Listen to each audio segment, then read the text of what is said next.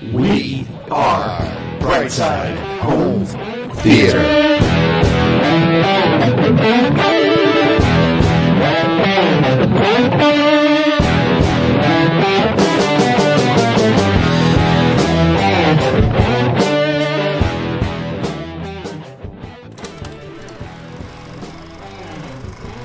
Hey, home theater nerds, welcome to the Brightside Home Theater Podcast. The home theater podcast, it's all about the experiences, the sights, the sounds, and the scenes. I'll fill in until John gets here. We're running dual hosts right now until we go tri-hosts, I guess. Dual, come on. Yeah, I can't say it like that. Dual. So, had a little hiccup there. Sorry, everybody that's joining the stream. Of course, nothing ever runs smoothly for us. At least now, Steve, we know we're live. That's something that we have never done before. We didn't know. We've been live in the green room before. Last week, we thought we were only live to the green room, but found out after. And here comes John. John joining in. Here he is. Nice now timing. I feel the odd one out. Yeah. Hey. Oh, look at the shirts. Hey, boys. Oh. Hey, I got sweatshirt, shirt. Oh, yeah. Oh, man. Good timing, John. Yeah? Yeah. Yeah, we literally just started. And just to warn you, we are live on YouTube. Yeah, I saw that. Did you see that Yay. last week we were live on YouTube too? After? Yeah. Only after you told me. Yeah. Oh, yeah, that's right. I texted you guys. I'm like, Yeah. You know how I found out? Well, somebody must have told you. Yeah, my son-in-law.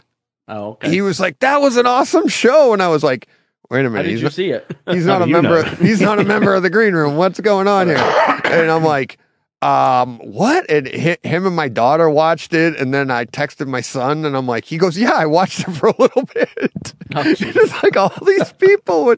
I'm like, oh no. And I mean, even like the early green room stuff was all live. So like some of the stuff that you were like, oh, I didn't know. I'm like, it's just a green room. Don't worry. Those are great people. Like, nope, that went out to everybody. You're swearing. When I said we don't need everybody's comments. And, yeah, might as well say it again this week. Well, yeah. Well, we still don't, but. Well, we need them all. We just can't necessarily read them all. Yeah, there's just going to be too many, but. John Brock is in the chat right now, and he says, installing my acoustic curtains while I listening to you for inspiration. Awesome. Yeah. Let's get to it first. Let's get the milk out front here. What do we got big coming up this week? I've got a pretty big tweak, two pretty big tweaks that I can't wait to talk to you guys about. We have a bunch of listener experiences, of course. What do we got going on for experiences this week? We have a really awesome Patreon supporter of the week. It looks like. Yeah, John coming in hot with that. Can't wait to talk about that. I just saw that, but that's awesome. Yep. Yeah, I don't have much this week, honestly. I'm pretty light. Because Same I've here. only watched and we'll get to that too. So, so what do you got, Steve? You're coming in hot and heavy, yeah. Yeah, so I've got Terrifier 1 and 2, which is every bit as concerning as it sounds, which is on Blu-ray and Neural X. We'll have a talk about that. That says in the notes, do not watch, I like fellas. That's not for you two at all. No. As if there was any danger of that. No, well, quite. But this is a different level of don't go near this. Okay. And then I've got We Were Soldiers on Blu-ray. That's the Mel Gibson film. And again, Neural X. Escape from Alcatraz, the 4K Kino Lorber release on Neural X. I've watched Jack Ryan season 3, episodes 1 to 3, although I know both of you are way ahead of me on that one. 48 Hours, the new 4K edition on that. And I've got Puss in Boots, the Last Wish, which is on a screener. Platoon, the new 4K reissue from Shout Factory, as well in Neural X. Nice. And then lastly, Wolf Manor, which again, a bit like last week, is kind of last but very much least. And I'm going to tread very, very carefully with that. for reasons that will become clear when we get to it. Very nice. Cool. Teasing it. For 4K releases this week, we only have a few again. It's a very light month, as I said last week. So we've got quite the show to get to. Really excited about it. But I did want to say, like, John joining in late. The three of us have been talking today. I honestly, like I said in the green room to Steve, there was a chance this show almost didn't take off today. And all of this is coming at a time when it's like, here is the perfect time for me to, I got to unload some dirty laundry here. I have a lot going on, and it's part of my tweak of the week. As longtime listeners know, I've been in a process of, finding a new house. I've been talking about it for a year. Well, it's coming to fruition. We have the land and stuff, and we're taking my parents in. They're going to be, we're building a brand new house with an in-law apartment and all of that. And this is something that, you guys, everybody, I'm a DIYer. I built my theater. I built most of this house. I've done a lot of things. Well, I'm about to do it again. And, but this time, like literally from the first rock on. And I'm the contractor. I'm this because I could never, ever afford what I'm about to do if I wasn't doing it myself. You save a lot of money doing it that way. Contractors make a lot of money because they do a lot of work. And I'm going to be doing a lot of the physical work as well. So honestly, if it wasn't for Steve and John, I don't know if this podcast would make it through this year. Because like you see, no, I'm serious. I just don't have the time. But as I said to Steve in the green room before, very stressful doing a lot of this stuff. And sometimes you just don't feel like doing this. And that's what was so difficult about it before. And bringing you guys in, it's like, I know, I get inspired just seeing, Steve's list, John's list, and John's is small this week, but it's like, I'm psyched to hear about it. I have a few little things that I want to say. I'll still be contributing, but there might be weeks where I have nothing, but I will put the show together. We'll sit down because this is my light time and I literally need this. But if it wasn't for them, I don't know if there'd be a show because I don't know if I could handle, I'm got so many balls in the air right now. John, keep that joke to yourself. I was going to say, firstly, you're talking about John's got a little one this week, and then you're talking about, balls. Look, I know it's cold, but, come on. That's my boys. I keep mine under the table, DJ. That's well, we did miss the green room time. Yeah. So he did. And by the way, whilst I better get the request in quick, Deej, then, because you're still in the planning phase, aren't you? In the architectural phase of the house. So obviously, don't forget to build a. People visiting from another country area. Make sure that's ready to go as well. It is. That is a big part of it, and not even a joke. Like we're talking about, like John and Lydia coming up. We have to have that spare bedroom. We're trimming the fat where we can, but let's see. We might as well just get right to this, and I can give you the background, and so we'll go with. We'll start with tweaks of the week right now. So my first tweak this week is we sat down, I sat down with the architect and started designing my new home theater with a nice home attached to it. So that's basically what we're doing, and he knows that going in, and it's but no, seriously though, it's going to be like single level dwelling living for all of us, for my parents. I mean, my wife and I, we're not getting any younger, so we want that single level. So we're doing that, which is going to afford a big basement. So we're already designing the theater and stuff around that. When I sat down with the architect, that's exactly what I said. I go, we're building a theater and we're going to put a house around it. And he's like, all right, let's go. And then he took me into his living room so I could fix some of his equipment. So, not even joking. He was like, oh, he has an older Harmony remote and it doesn't work anymore. I was like, oh boy. So, and it's kind of funny, but, great guy. I met him through my brother-in-law, and my sister, and I walk in his house and he starts shouting like, you grew up with Tommy? And I'm like, yep. And then, what could have taken an hour to an hour and a half meeting took about 4 hours. because we grew up around all the same people. And it was like in the middle of talking about whatever we were doing, we're like, this guy can do that. And oh, and did you know this guy? And my neighbor, who was like a brother to me, he's an older brother to me, is the godson of one of his kids.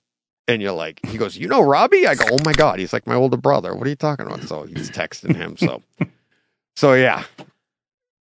So an hour and a half meeting scheduled. It took 4 hours. Surely not, Deej. I can't not imagine with that me. For 1 minute. No, not with me. Yep. So and here's the thing. I say this in all, like, I mean, I'm just trying to be honest with expectations of listeners of where this show is going, and the fact that the show is going. Everything I'm doing, I want to do. I didn't set out to want to build this house like this. My first goal was to have somebody else do it, a smaller house just for my wife and I, but now we're taking on more. And I'm like, but I'm excited for it. I am super excited for it. But when you have that much stuff, sometimes it can get overwhelming and stressful. So in times like that, in this past week, I haven't had a lot of time in my theater. And you guys are bailing me out. So we're still going to have a great show. But that's my first tweak. Does anybody else have any tweaks? Before I get John's got one. Oh, yeah, John, why don't you do yours before I do mine? Just a small and actually turned out to be unnecessary tweak. But I upgraded my Apple TV 4K to the new, 2022 the newest version one that just came out. Yeah. Which turns out I didn't actually need to do, but I've already done it, so I'm going to go ahead and keep it anyways. But I was having an issue with my Apple TV that I thought was an issue with the Apple TV, but it turns out that it's not. And so, yeah.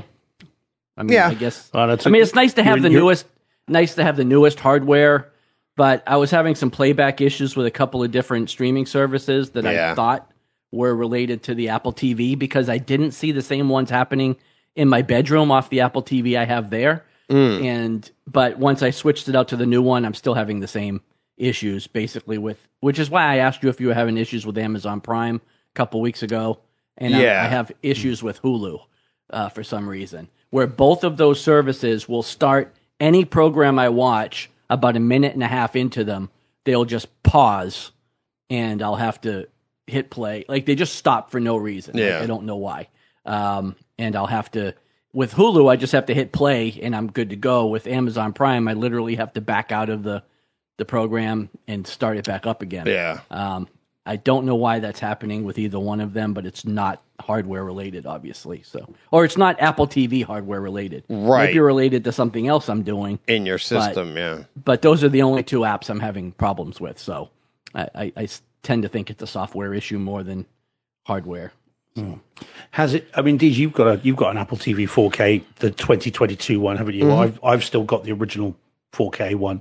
Is it much difference? No. Is it noticeably different? Mm-mm. Nothing. No, it's got a little bit faster chip. It's got HDR10 plus capability, which is more or less irrelevant because nothing really broadcasts in as a projector. And that's really about it. It's a little bit smaller in footprint and a little bit cheaper than the old ones were.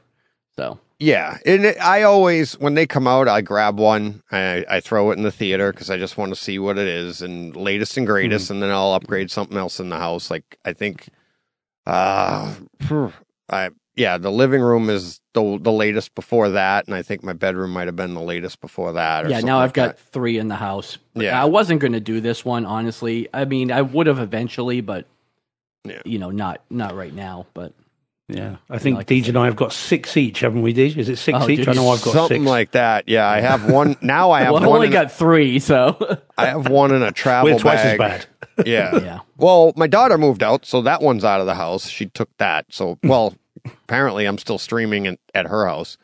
But my son has one in his room.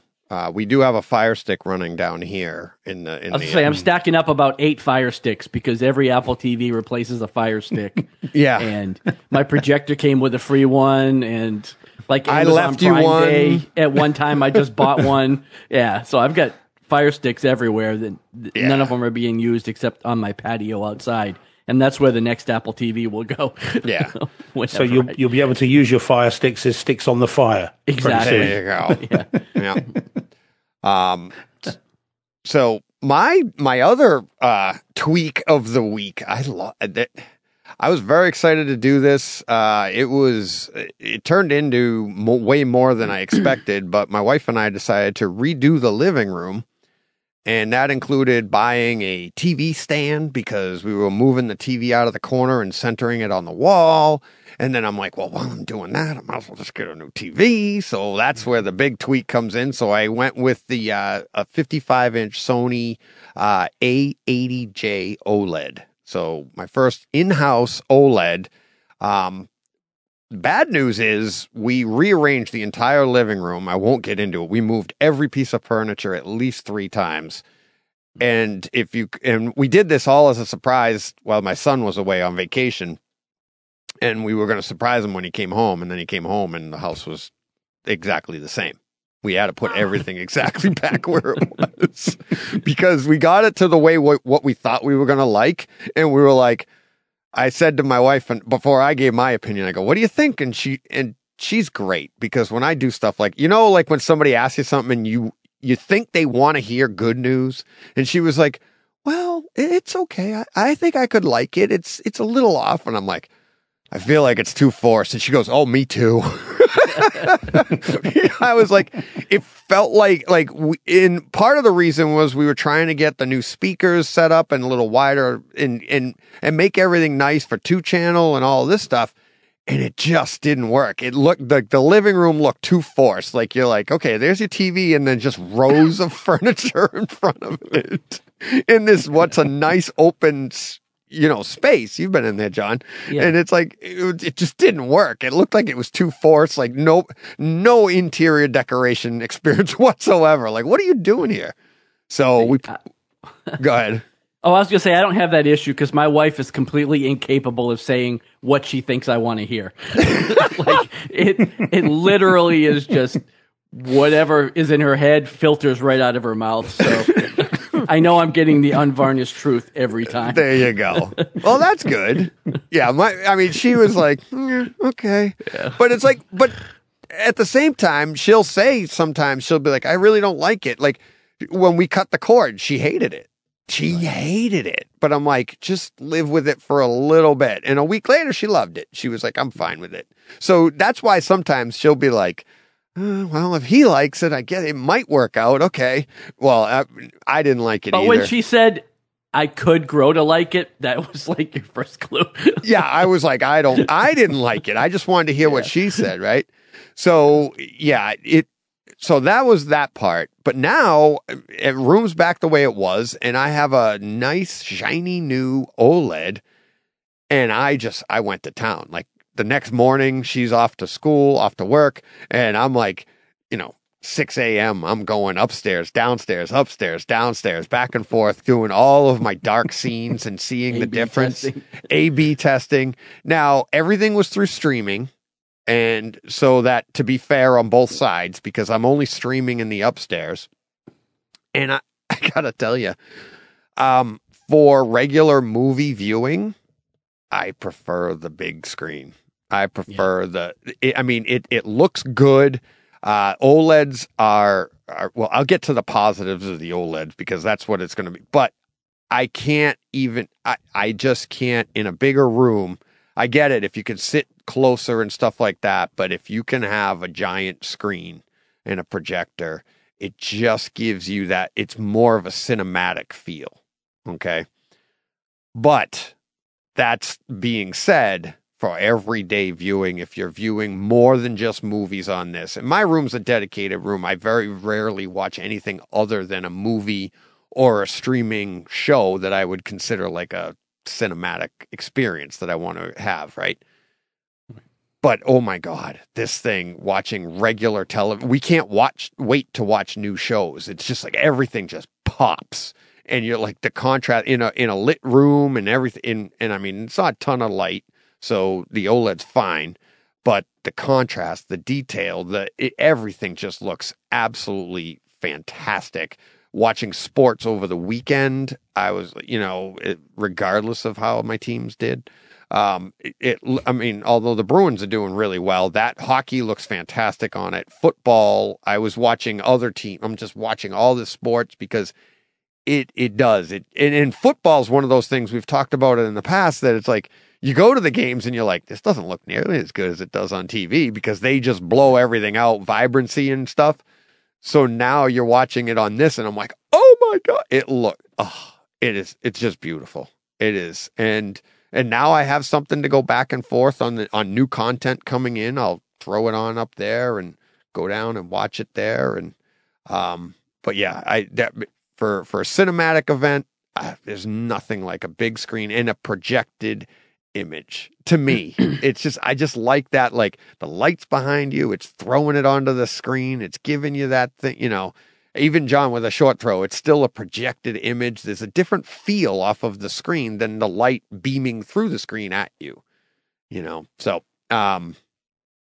great TVs, really love it, but I'm really happy I did it. But I don't know if I could do that in a dedicated room. So that's where I am on that. All right. Any thoughts? Anybody arguing with me? No? Okay. I'm not arguing. I mean, I know that Steve. Oh, Steve's main right. screen is an OLED. Ow. Is that what you said? Yeah. It's actually, it's an LED TV. Yeah. It's the Sony Z9D. Mm-hmm. But it's got the fantastic, lots and lots of local dimming zones and all the rest of it. But I think it's about the screen size necessarily, perhaps rather than the screen image, perhaps. But for me at that time, that was the only. I didn't want a projector because I didn't want the noise and I didn't want And at that time, to spend the money. I mean, we've been through this before, Dee, but to get a projector that would do anything like what the TV would have cost twice as much as the TV itself. So at the time, that was the one. And because of the particular, shape size of my room, I think if I go a lot larger than to make it worthwhile, you've got to go up to 100 inches and above, I would say, to make a projector worthwhile. Yeah. And I wouldn't be able to do that in that room and not feel like I'm in the front row of a screen, which I wouldn't normally do. So for me and the size of the room that I've got, the 75-inch screen is very nice and just sits there nicely, and and the detail levels and the color and everything else that comes off it is fantastic. But I get it. I mean, the projector is certainly something that for a lot of people, and completely understandably, it is that cinematic experience, and without that projector, you don't get it. So I understand that, but I still like my TV. Oh, absolutely. And that's the thing is I'm not trying to say like, don't do it this way. Don't absolutely, I'm just saying what I like, and everybody has different tastes, and it's, it doesn't mean it's right, wrong, or indifferent. I'm just saying this is how I experienced it and what I like out of it. Let's get to, we're going to wedge it in here between our listener experiences and tweaks of the week, but we didn't talk about Patreon. We didn't talk about our donation for this month. Last week we were so helter-skelter with such a big show, we forgot about some of that stuff as well. But no changes in the past week to Patreon support or boxes of popcorn. But I would like to, very special Patreon supporter of the week this week. So, I mean, this one here, it's like, I mean, I've been emotional on this show in the past. It's no secret. But this one for the last 4 or 5 it might be 5 months now, but I mean, he's been a great contributor to this show. Can't thank him enough. John Saccone.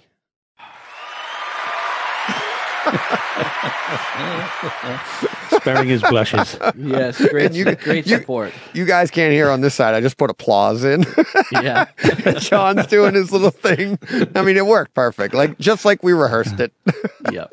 But I started cracking. I was going to skip over you, buddy. And I was like, no, why would I do that? I mean, you could have, because I don't do it to be recognized in any way. Nobody does it to be recognized, I don't think. It's like, if they are, it's like, glad I put the segment in. But, you pay for quite a few things on your side of it, so it's the least I can do. Hurricane Heist. Yeah. I think that's the last one I bought you. And every copy of Bloodshot ever sold. Right.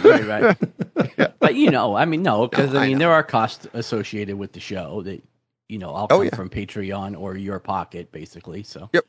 No, thank you. I figured I could. So appreciate that, John. I appreciate all the support from everybody.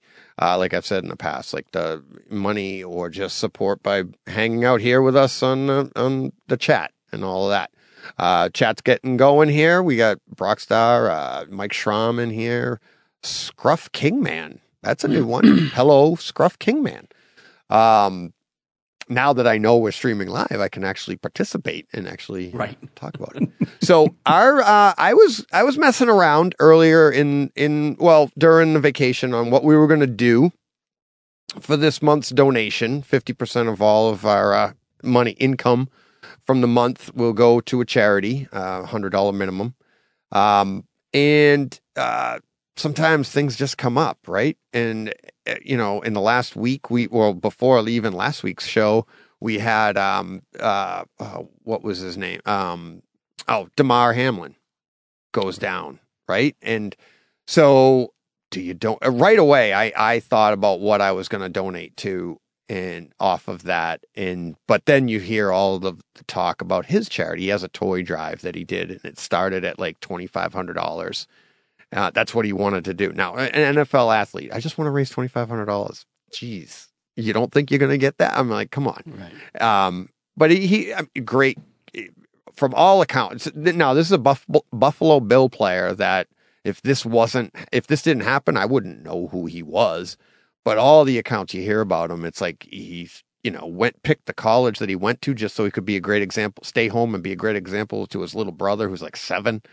He's 24 years old. He does all these things. He's all for the kids and everything like that. So I kind of messed around with going with his charity, but that's up to like $8.6 million. Yeah. What's our $100 going to do? That's a lot of toys. Yeah. Right. It is a lot of toys. I have a feeling. And now here's one that I wouldn't be surprised if he goes with. This is the one that I thought of right away when I saw the incident. So I left for hockey last week, and my buddy comes out and he goes, I think I just saw somebody die on the field, because we didn't know what was happening. And you see the play and you're like, wow. Well, this charity, it's called Scholastic Sports Zone Foundation. And you can look it up, scholasticsportsfoundation.org. First thing right on the front page, you see a football player holding the football up, and you see an AED. If you're not familiar with what an AED is, it's the machines they use for Damar Hamlin. So it brings you back, right? It gives the electric shock to get your heart going again. Defibrillator, right? Mm-hmm. So, when Joe was in high school, there was an athlete at his school that died on the field because of a heart attack, a heart condition. They didn't have AEDs in his school. So his family started this. That same family, that kid that died on the field had an younger brother, Mike, played with my son Joe, died of the same thing. So the family lost their 2 only sons to the same condition, that if AEDs had been available, that one or both of them might have lived. Now, the second one, Mike, died over the summer just swimming. And he didn't drown. It was literally his heart gave out on him. And he was on my son's team at the time, and we did the whole funeral and everything, met the family and all that. But we're going to donate to Scholastic Sports Zone Foundation, which basically brings AED awareness to schools and is trying to get money to put more AEDs in schools. So it's, I thought with Damar Hamlin, with everything that's going on, I thought it was a great reminder of, there's still a lot of work to be done in that area.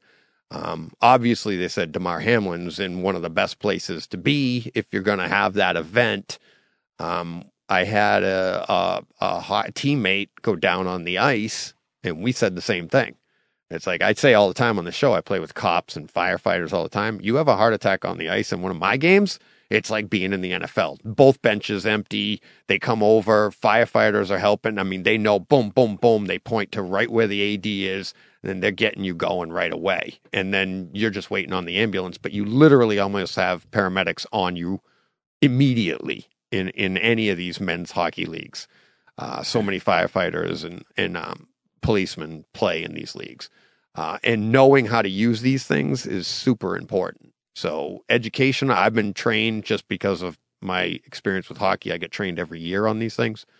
But they're super easy. And I can't tell you, it's like to get your hands on one and get trained with one is so important, because what you find out is like, they're made for idiots. Like, you don't need to know how to use them. But the biggest fear is everybody doesn't want to touch them because they're afraid to make a mistake. And it's like, it's almost like even if you put the pads on wrong, the thing knows. It won't do it unless you get it right. And then and it tells you where to put them. And you're like, boom, boom, boom. And you're, and then there is some CPR involved too. So, but get trained, donate. The links are in the show notes and all that stuff. So, so you see how important it is, because it saved Damar Hamlin's life. So, all right. That was that segment of the show. All right. All right, guys. Let's get back. What's that? Sports Center. Sports Center, yeah. All right. Let's get to listener experiences. Hey, can I butt in and put us on the spot while we're doing listener experiences? Can you put in what? Put us on the spot. Actually, I'm going to put you sure. two guys Go on ahead. the spot. Because we had a listener question several weeks ago that we never addressed. Oh, yeah. And I'm going to put you guys on the spot. Now, I don't remember who asked the question. Okay. But the question was asked of us. Essentially, if we were stuck on a desert island and we could only pick 3 demo scenes to watch over and over again for the rest of our lives, what scenes would they be? And Steve and I answered this to you in a text message, but we never saw your answers. But I'm going to ask all of us to answer that question. Wow. All right. I can't remember what I put.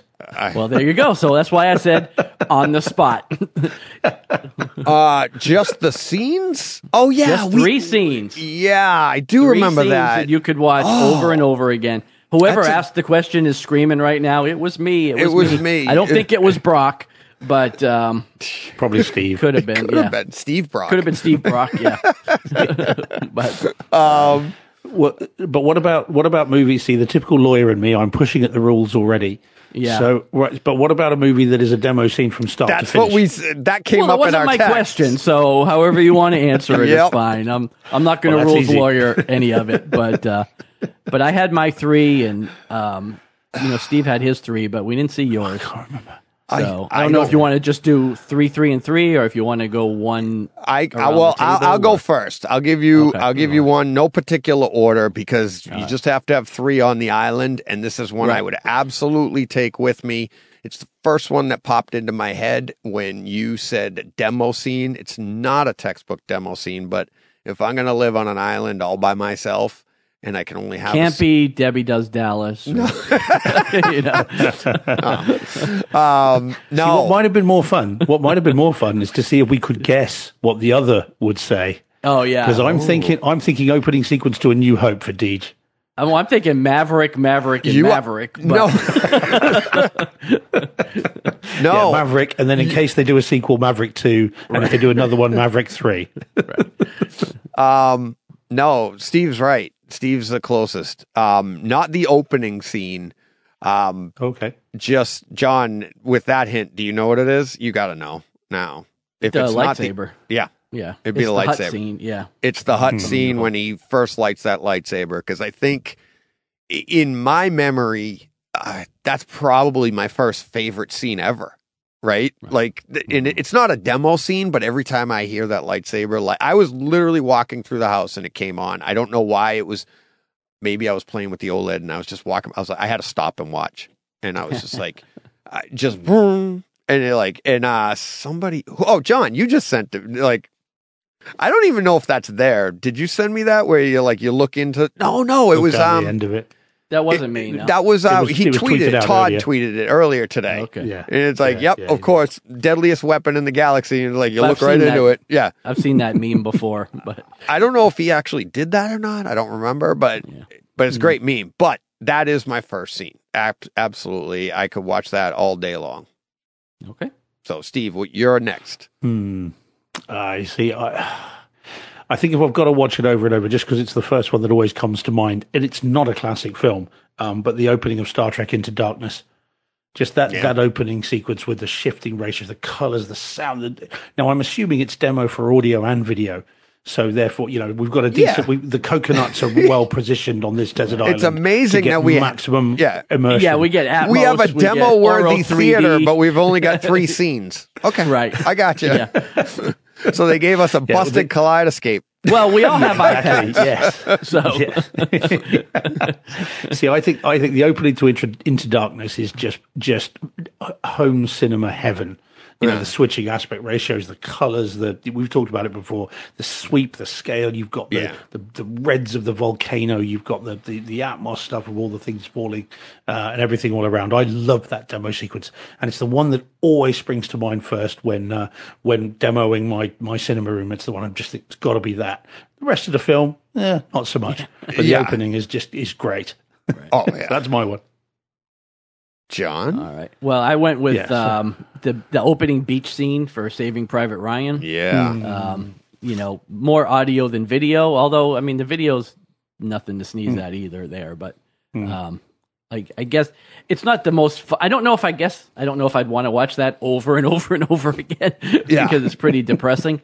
But as far as demo scenes, that would, that one is one of my favorite. That's another on a desert island watching a beach scene. Exactly. Yeah. Storm the beach, folks. You'd want something else entirely, surely. I'm yelling at the crabs. Let's go. So as far as, let's see, I had a full movie in mind, but I'll go with, I guess, my next scene, and it would have to be the scene when they take Miles Dyson to destroy Cyberdyne. And that's the scene where T2. So that's the scene that I used over and over to finally realize, like, I had the front stage right. It took me like almost 20 years to feel like it was right. But that's where where he blows the door from one side to the other to get them out of the room. But the scene itself, from beginning, like from when they first get in there, and then, John takes the hand and he throws it off and breaks it open, and they get the chip, and then he shoots, all the cruisers and everything. But it's just it is a demo-worthy scene, sound-wise. I love the picture. I know a lot of people have an issue with the 4K, but I just love that movie. So I could watch that over and over and have. I had to stop myself from continuing to describe what I already know. Right. So, sorry, guys. All right, Steve, you're next. All right, so next one, I think my next one, then, the one I also always go to, and it's Star Wars, but not any of the original trilogy, is the pod race from Episode 1. From the opening, from that very first bit where they first fire up the pod racer, pod machines, and you just get that rumbling, thunderous bass as they start up, and of course they rev them as well, and you can just feel, it feels like you're right there, and the whole of the pod race. There we talk about pans and movements left to right, back to front. And I mean, interestingly, when that came out in the cinemas, of course, it was not that long. The home version there's a whole extra lap in the home version from the cinema. There are only 2 laps in the cinematic version. And so I just think that's just absolute home cinema heaven as well. You've got the Tusken Raiders shooting up on the high, and you get the ricochet, which goes all around the room. I just think that sequence is fantastic. Oh, yeah. Whatever else people say about the movie, I happen to really like it. And that particular sequence is great. And I just about picked that one over the Darth Maul, Obi-Wan Kenobi lightsaber fight, just about by a hair, although that's great as well. That's awesome. But yeah, the pod race sequence is just, if for base heads, for just, you want to feel the room rumbling, that's the one that I'd go for. All right. Nice. Well, I picked a race as well for my second one. It's the race, the opening race scene from Ready Player One. You know, the bridge race scene. I mean, I guess it's on everybody's list, so I'm not breaking any new ground. But I mean, if you want to test out your surround sound system, I mean, that's the scene to do it with. So yeah. Would stand up to multiple rewatches to spot all the different Easter eggs on the thing as well. That would actually be quite good. Well, and that's the whole thing, and it's just super fun. In addition to everything else, it's just super fun because of all the Easter eggs and everything that's thrown in there. Yeah. All right. That's 2 Spielberg movies. You got Saving Private Ryan and Ready Player One. My last one is not. About Jaws. It's Look. I didn't even put that together until you just said it, but that's funny. Yeah. Right. So The Fabelmans. You'll say it again, Deej? Yeah. Fabelmans. Amistad. Schindler's List. There you go. Oh, the way the red pops and the look. Springs a tear to my eye. All right. I was going to say, I was going to, pull a technicality and say everybody says it's reference from beginning to end, but I was going to say the Lord of the Rings trilogy. But, I mean, you're on a desert island. How many times could you rewatch that on an island? I mean, before you die? 3 or 4? Twice? Yeah. Really.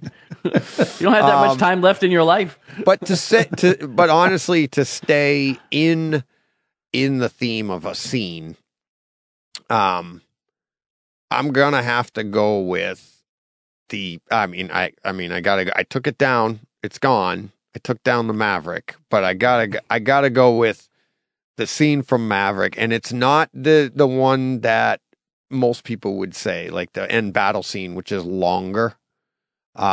It's the scene when he first takes them up, and it's to the Who, the Who sound. They have the soundtrack playing, and he's just teaching, and they're all doing push-ups, and he's doing the thing. But it's just like, I've seen that scene so many times already, and you still get chills just watching that scene, because it's that scene to me is one. It's a demo-worthy scene beginning to end. Anyways, just picture, sound of everything about it. It's your room is alive. But then the old man versus the kids. I mean, age, wisdom versus youth, and all of the fun stuff that goes on there. It's just a fantastic scene that even stranded on a desert island, it would just make me chuckle and just, be like, can't wait to get home and teach everybody how to live on a desert island. So, all right, Steve. Okay, now I'm going to go with one that I don't think most people would choose, but I'm now thinking not so much home theater as rewatchability. Okay, so that's what I think I'm going to go with this time. And I'm simply, and if I say to you the word Portals, would you know what I'm talking about? Which film? It's the name of the music that plays over this sequence. Oh. Yeah, it's called Portals. No? Portals. Okay. Yeah, no. Okay. Submarine movie? I will go with Avengers Infinity War. Oh, when they first, forgive me, Endgame. Sorry, when they first come back, back, the music that plays over that is called Portals, and I think that's the name of the chapter. So you get amazing home cinema as well. You get the the crumbling buildings when Ant-Man arrives. Spoiler alert, everybody. I don't want to get told off again. I've got history with being told off for spoiling Marvels. So, talking about, by the way, that Ant-Man trailer today. Have you seen that? That looked absolutely phenomenal.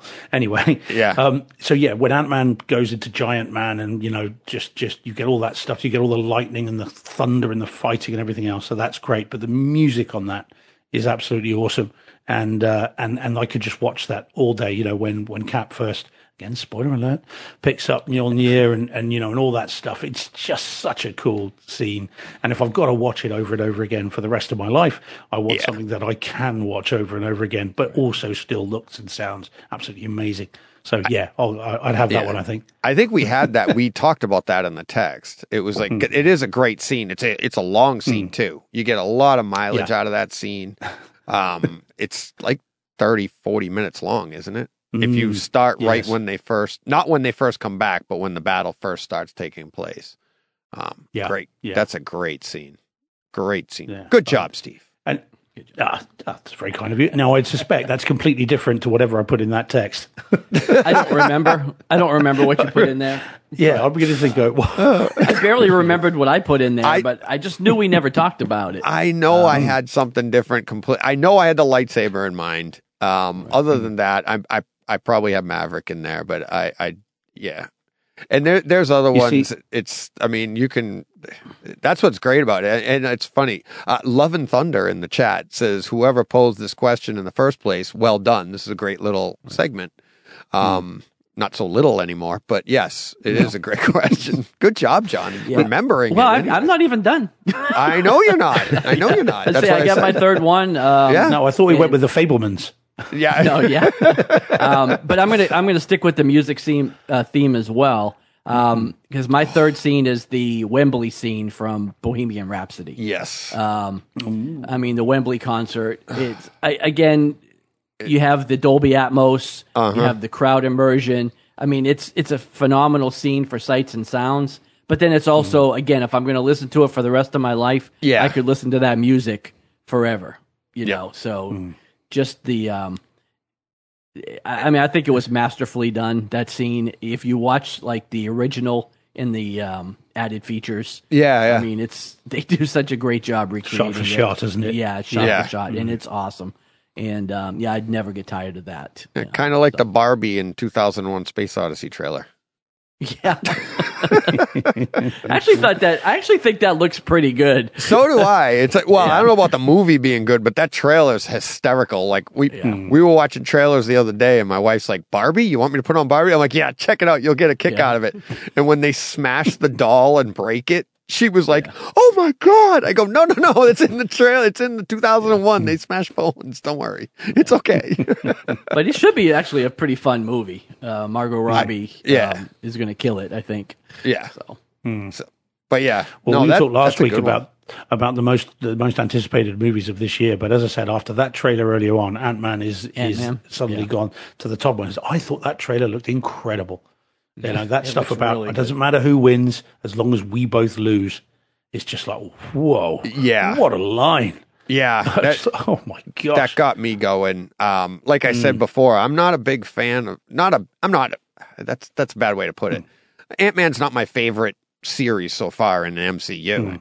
I like the movies. I enjoy the movies, but as far as rewatchability, I'm like, okay. And I wasn't super excited about this one when we talked about it a couple weeks ago on, what we're looking forward to. And then you see that trailer. I was like, okay, all right, now I'm in. I'm like, and it looks like they're setting it up to be like, this is going to be the first defining moment of of this phase. Right? Like, for sure. I'm hoping like, not only is it going to set us up for what we're going to be going into, but it's also going to be like the culmination of what we've already seen, kind of like that middle ground where, which we had, it feels like it's going to be like maybe a little bit like Civil War was and how we were, that was a Captain America movie, but there was a little bit more than that in it. So right, it was Avengers 2.5. Yeah. Now you guys are the comic guys. I defer to you on all things comics. Well, no, you guys had a comics podcast. I can't compete with any of that. But and I always really liked the character of Kang in the comics. So he looked really cool, And when I saw the kind of the way they were going to do it in live action, unusually for Marvel, I thought it looked a bit hokey and a little bit stupid, to be honest, and I didn't really like it in was it Loki? Yeah, you see him it is Loki. In Loki, yeah. We saw him in that, and I remember when he said Kang, I'm thinking, what? This is not good. And yet, having seen it in this particular trailer, anyway, suddenly you're thinking, oh, okay, there is some threat there. The costume does look quite good, and so anyway, I know we don't normally talk trailers, but that was just such a cool one. And I've been sort of let down by a couple of the most recent Marvel movies, so I was that just sort of got me jonesing ready for whatever's coming next, which of course is the whole point. So yeah, no, it was good.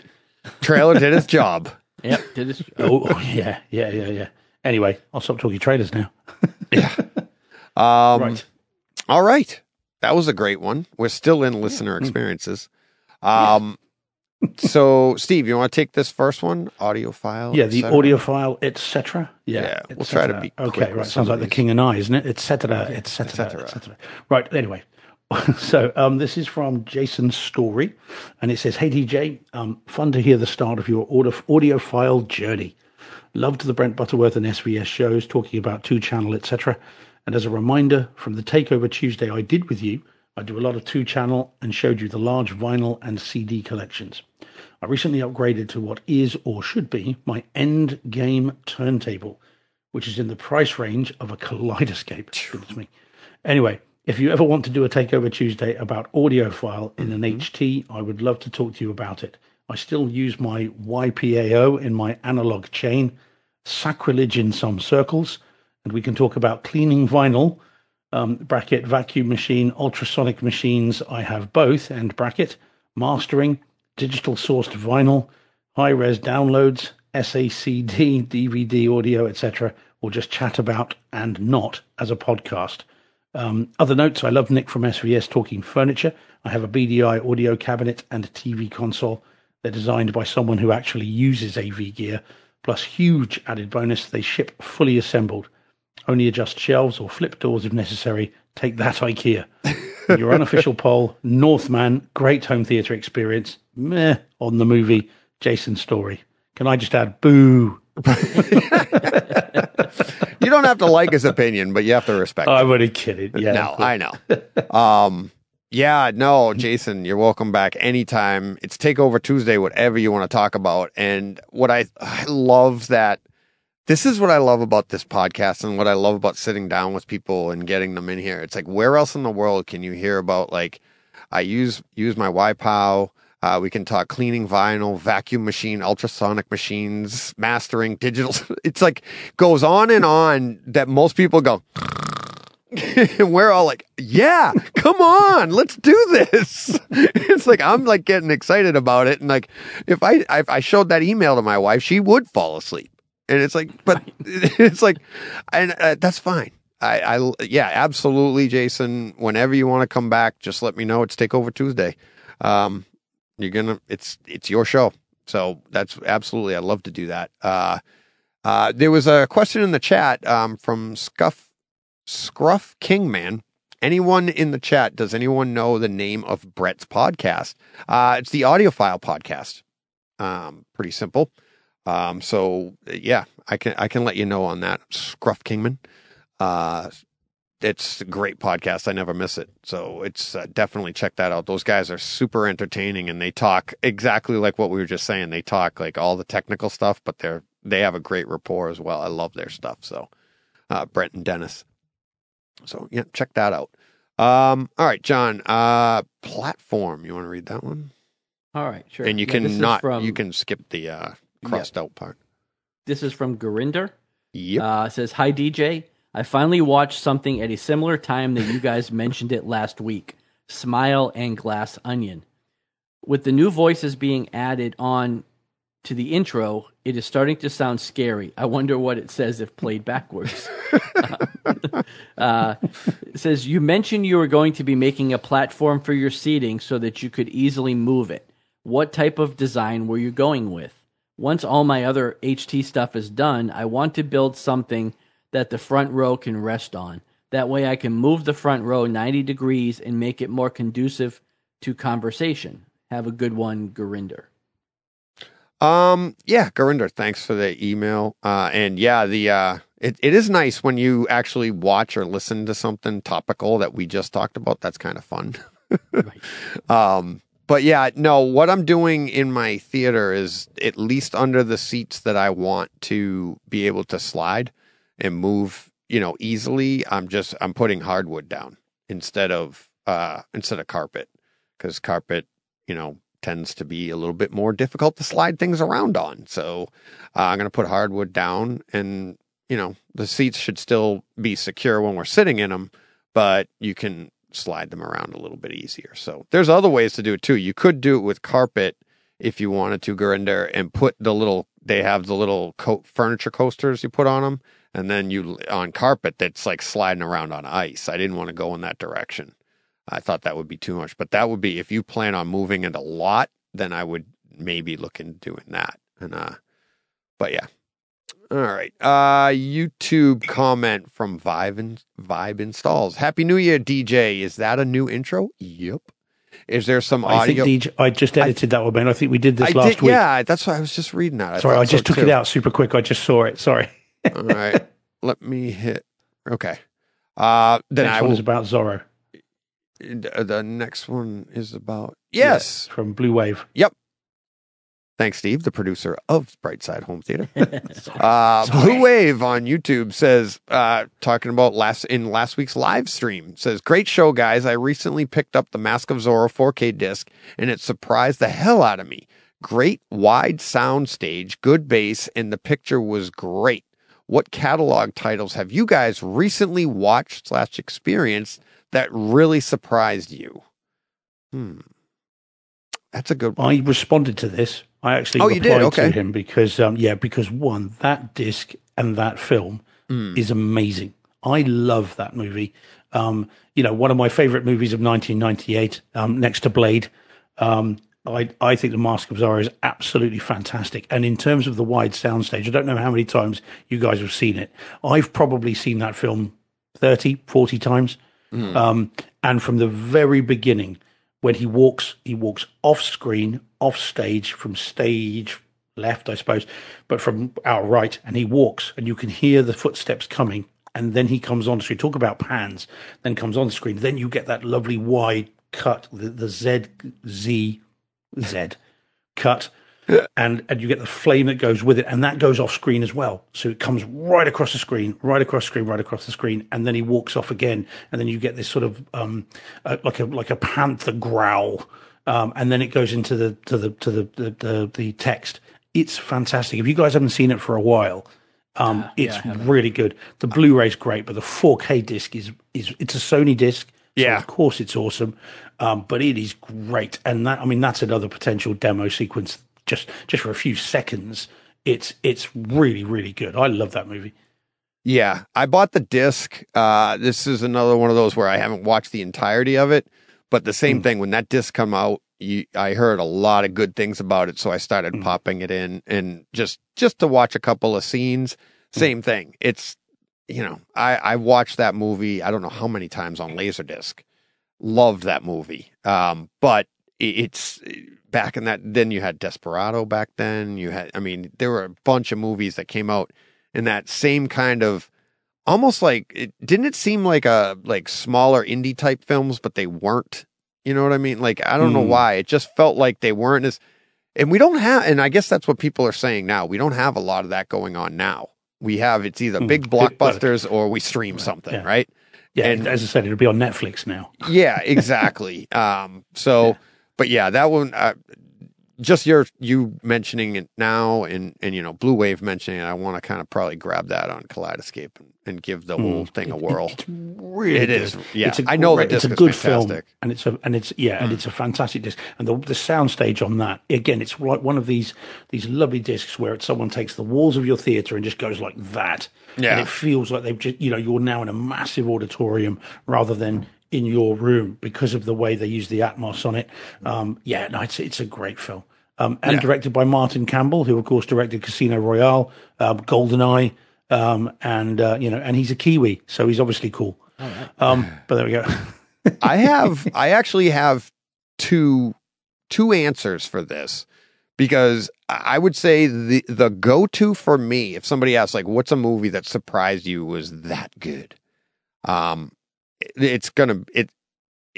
first one that jumps to mind is Lucy. I was not expecting that when I first put that on to do it as a podcast here. And, I was like, holy, I didn't remember that. I can't remember how long it had been since I watched it. I knew I loved the movie. It was a fun movie. But then the bass at the opening of that, and then the scenes in general, the 4K picture, the everything about it just literally blew me away. I was just like, I couldn't believe it. And, that's why I bring it up all the time. It really is. It's one of those sleeper home theater hits that really, if you own a theater, you need to have this in your collection. But where he said recently, and this one's kind of weird. and it did surprise me. It really did. Thor: Love and Thunder. I wasn't expecting that. I was hoping, but I wasn't expecting that to be as good as it was. I mean, that is one, like we say all the time, like Sony has great discs, and we wish Disney would put stuff out like this. Thor: Love and Thunder is one that really, they kind of knocked it out of the park, and it rival, it's up there with a good Sony disc, in my opinion. And that surprised me. But would you call that a catalog title? Because I wonder whether he's getting out kind of older movies that we've seen. Which, I was just saying it's in my catalog. Just good. Yeah. So that's why I gave two answers, Steve. One of them's got to be right. Well, if you think, but I wonder. He is a teacher, John. See that? He is a teacher. He's getting me on technical. You can't give two. Pick one, DJ, and I'll tell you if you're right or wrong. But if you think about movies we've talked about recently, things like Poltergeist, The Lost Boys, right. Lawrence of Arabia. Good call, yeah. I would say Gandhi, movies like that are older movies that blew. Casablanca, I know you really liked, which I bought recently. I still haven't seen it, but I have bought it now based on your recommendations. So I'm looking forward to that. Okay, so we're going to get that technical, then Psycho. That's my third answer. There you go. That one blew me away. I watched that over and over just off of the first viewing. I wasn't expecting that 4K disc to look that good. So there we go. Thank you for the clarification, Steve. What do you got, John? Well, catalog title, I guess it would have to be Lawrence of Arabia. Yeah. I mean, I didn't love the movie, but I mean, it was, phenomenal disc. Like I said, I didn't expect it to be as good as it was because of the age of the movie. Right. And then, I guess sleeper hit, Hurricane Heist. I mean, again, not a great movie, but like unbelievable home theater experience. Yeah. Like it's even better when it just shows up on your doorstep. Exactly. Like a hurricane just blew it there.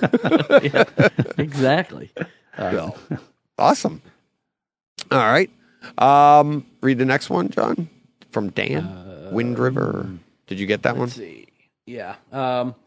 This is from Dan Carpenter. It was actually an email, looks like, to Steve. Wind River. That is an excellent movie. I have not watched it in my theater. I saw it when it came out. I'm ordering the movie now. Thanks for bringing it back up. Cheers, Danny Speakers. That's right. Yeah. Dan the man. Yeah. So, giving some love to Steve. Yeah. And presumably neither of you guys have had a chance to see it yet. Haven't had a chance to watch it yet. I do have it in my cart from Amazon, but I haven't bought it yet. Do I have to set it as homework, fellas? Is that the only way I can guarantee you'll watch it? I guess that's the only way. That's funny. It's got to be seen. It is so good. Yeah. When I get to sit down and watch a whole movie, I'll probably watch Star Wars again. That's fair enough. Yeah. But it is, honestly, guys, it is really good. And you're gonna turn around at the end and go, why have I left it so long and how did I not know about it? That's what you will say. I guarantee it. Yeah. I've heard of it. I don't know why I haven't seen it. Well, I can't tell you why. I'm too busy watching Star Wars. And Maverick. There are some I haven't watched Maverick in like a week and a half. No, it's been like 2 weeks. You getting withdrawal symptoms? I would say, how are you still standing upright or sitting upright? No, I did watch it just about a week and a half ago in preparation for. I watched that. I watched scenes from the Batman. I did because I was really going back and forth on my top 20, of 2022. It was close because I have so much love for the Batman and the artistic thing, and I had to go back and forth. But I mean, come on. So, all right. Next comment is from I'm a Little Chilly Willy in Southern California. He says, "Hey guys, bros." Was completely sideswiped by my comment at timestamp, and he gives a timestamp from last week, 1 hour, 30 minutes, and 34 seconds. But that was probably on the live stream, which will be different on the regular one. But I'll speak proper English. Sorry, Steve, not posh British English. I think he means posh, yeah. Well, it says that's why I said posh. Steve, always correct. For this comment. Sorry. Not Brock. He said he's not Brock's friend, though I wish I could have met him prior to him moving to Texas. Listening to this broadcast, part 3 a day later. My nickname came from growing up with the Chilly Willy cartoons, and because of my smaller petite stature of capping at 5'4", it became Little Chilly Willy at school, eventually to Willow after that movie was released, and then Free Willy after that movie was released. I'd rather stick with the current Little Chilly Willy. Yeah, that does seem to be smarter. Because Free Willy, you may end up with needing Steve's expertise. Yes. Thanks again for the shout out and the love, this current Three Amigo panel. Thanks, Chilly Willy. As soon as I saw Chilly Willy, I thought of the character. Plus, he has it as an emoji, but the cartoon, right. Yeah. I love Chilly Willy. I love that cartoon. So thanks. 5'4". That's a little bit on the height challenged, I guess you call it. No comment. How tall? That's a funny thing is when you meet people, when you talk to people online, you don't know until you meet them in person, and then I'd be like, I'd meet Steve in person, and be like, hey, Steve. No, I'm 5'11". I'm 5'11". I'm just kidding. But you don't know. Like I know Tom. I know Tom Andrews rather short as well. But you'd never know that watching him on YouTube, and you watch it. But then I haven't met him in person, but we've talked cycling stuff, and I get his, and I think he's like 5, mid fives or something like that, which is rather short, and he says it all Riddle me this then, chaps, because I did actually look something like this up the other day. Bizarre, I don't know, I can't remember why. How tall is George Lucas? How tall do you think he is? I would say he's like 5'11". 5'10". 5'6". Is he really shorter, like 5'5" or 5'6"? Yeah, he is. And Spielberg is 5'7". Wow. Now, the reason it came out, actually, now I remember why it was, is because apparently there was a podcast I was listening to about Meet the Fablemans, and he was talking about when he was younger, he was teased about his height. Yeah. Because he's at school and coming out of school. John knows I was. Yeah. I was but tiny. 5'6" and 5'7". Can you imagine? I mean, talk about, they should be larger than life. They should be about 20 feet tall, both of them. Right. Yeah. But, I mean, how weird would it be to see them and then be shorter than you? It would be very odd. Yeah, you have no reference. You have, I'm only about 5'7" and a half, so. Yeah. And you're taller than that, no? Not really, no. I'm not that tall. Okay. How about you, Deej? You're 6 foot plus? No, I'm like 6 feet, 5'11", 6 feet. Oh, okay. One of my licenses says 6. I got 6'2". Yeah. I had 6'2" in my head because I thought you might have said it somewhere. No. Yeah, 6 feet, 5'11" now with my age. But yeah, it's, no, I'm not. It's. But yeah, all right. But yeah, it is funny when you meet people that you've talked to online for a long time, and then you meet them in person, and you're like, oh, okay, that's reality. All right. And it goes the other way too. You're like, whoa. So, all right. Next up, Greg Bartley. You want to take that one, Steve? Yeah, there's going to be a caveat at the end of this, though. So Greg Bartley commenting on the last live Best Home Theatre Experiences, of 2022. Yep. YouTube video says, Greg Bartley says, I watched and really enjoyed House of Dragons. If you had to demo one episode, which one would it be? Like DJ, I watched it on Kaleidoscape and a plenty awesome experience. Now, my caveat, guys, right? I still haven't seen it. Spoilers, please. None. Yeah. Yeah, we just won't answer it. Well, yeah, I know that one's tough, Greg. Sorry, guys. Sorry. Greg, sorry. Next time, Greg Bartley, I believe he's in the chat as well. Yes, he is. Greg's in the chat. Yeah, sorry, Greg. Next time, when Steve mentions it, bring that question up again, and we'll ask. Because I have a great, there's a whole episode I love. But yeah, it's a great question. But once Steve comes on, and yep, we know what it looks like. We've seen it. I swear, I've just not seen it. Steve's showing the box cover. Okie dokie. For those in the audio only podcast.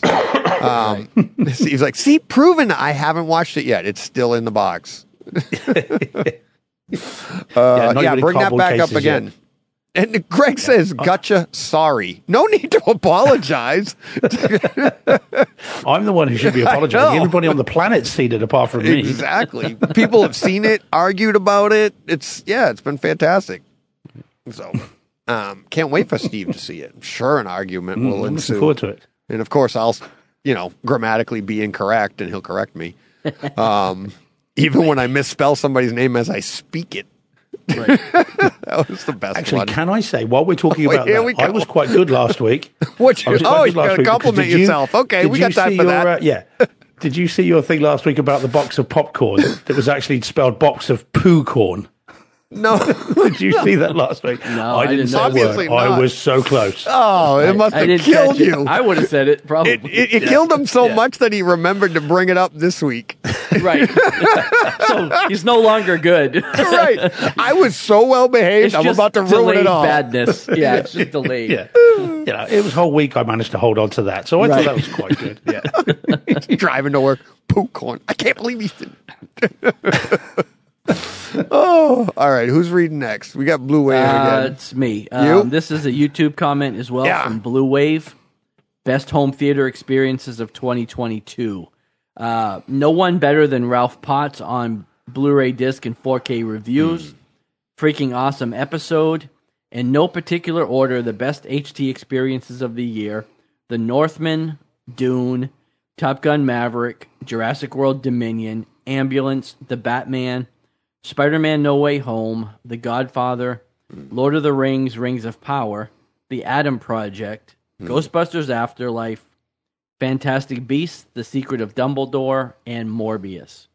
A bunch of those made our lists. Some of them did not. Morbius was the one that Ralph and I were talking about in the podcast that we didn't mention the name because it didn't make the lists. But Ralph and I actually, he was the one person of the reviewers. A lot of the reviewers will, like home theater reviewers, they review the movie and they don't like the movie. So they're like, don't bother buying it. And then I'm like, right. That's what I love about Ralph and Mike too over at AV Nirvana. They do the same thing. It's like they'll tell you, and I love those reviews that, the movie might not be great, but you need to get this because of this.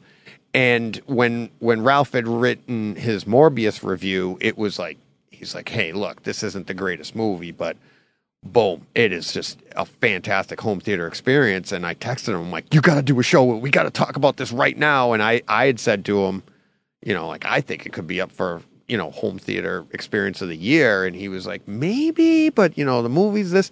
And then lo and behold, it didn't even make any of our list because it was such a great year. But it is. I haven't even watched it. I mean, I've seen the movie, but I haven't watched the disc yet. Oh my God. I haven't watched it.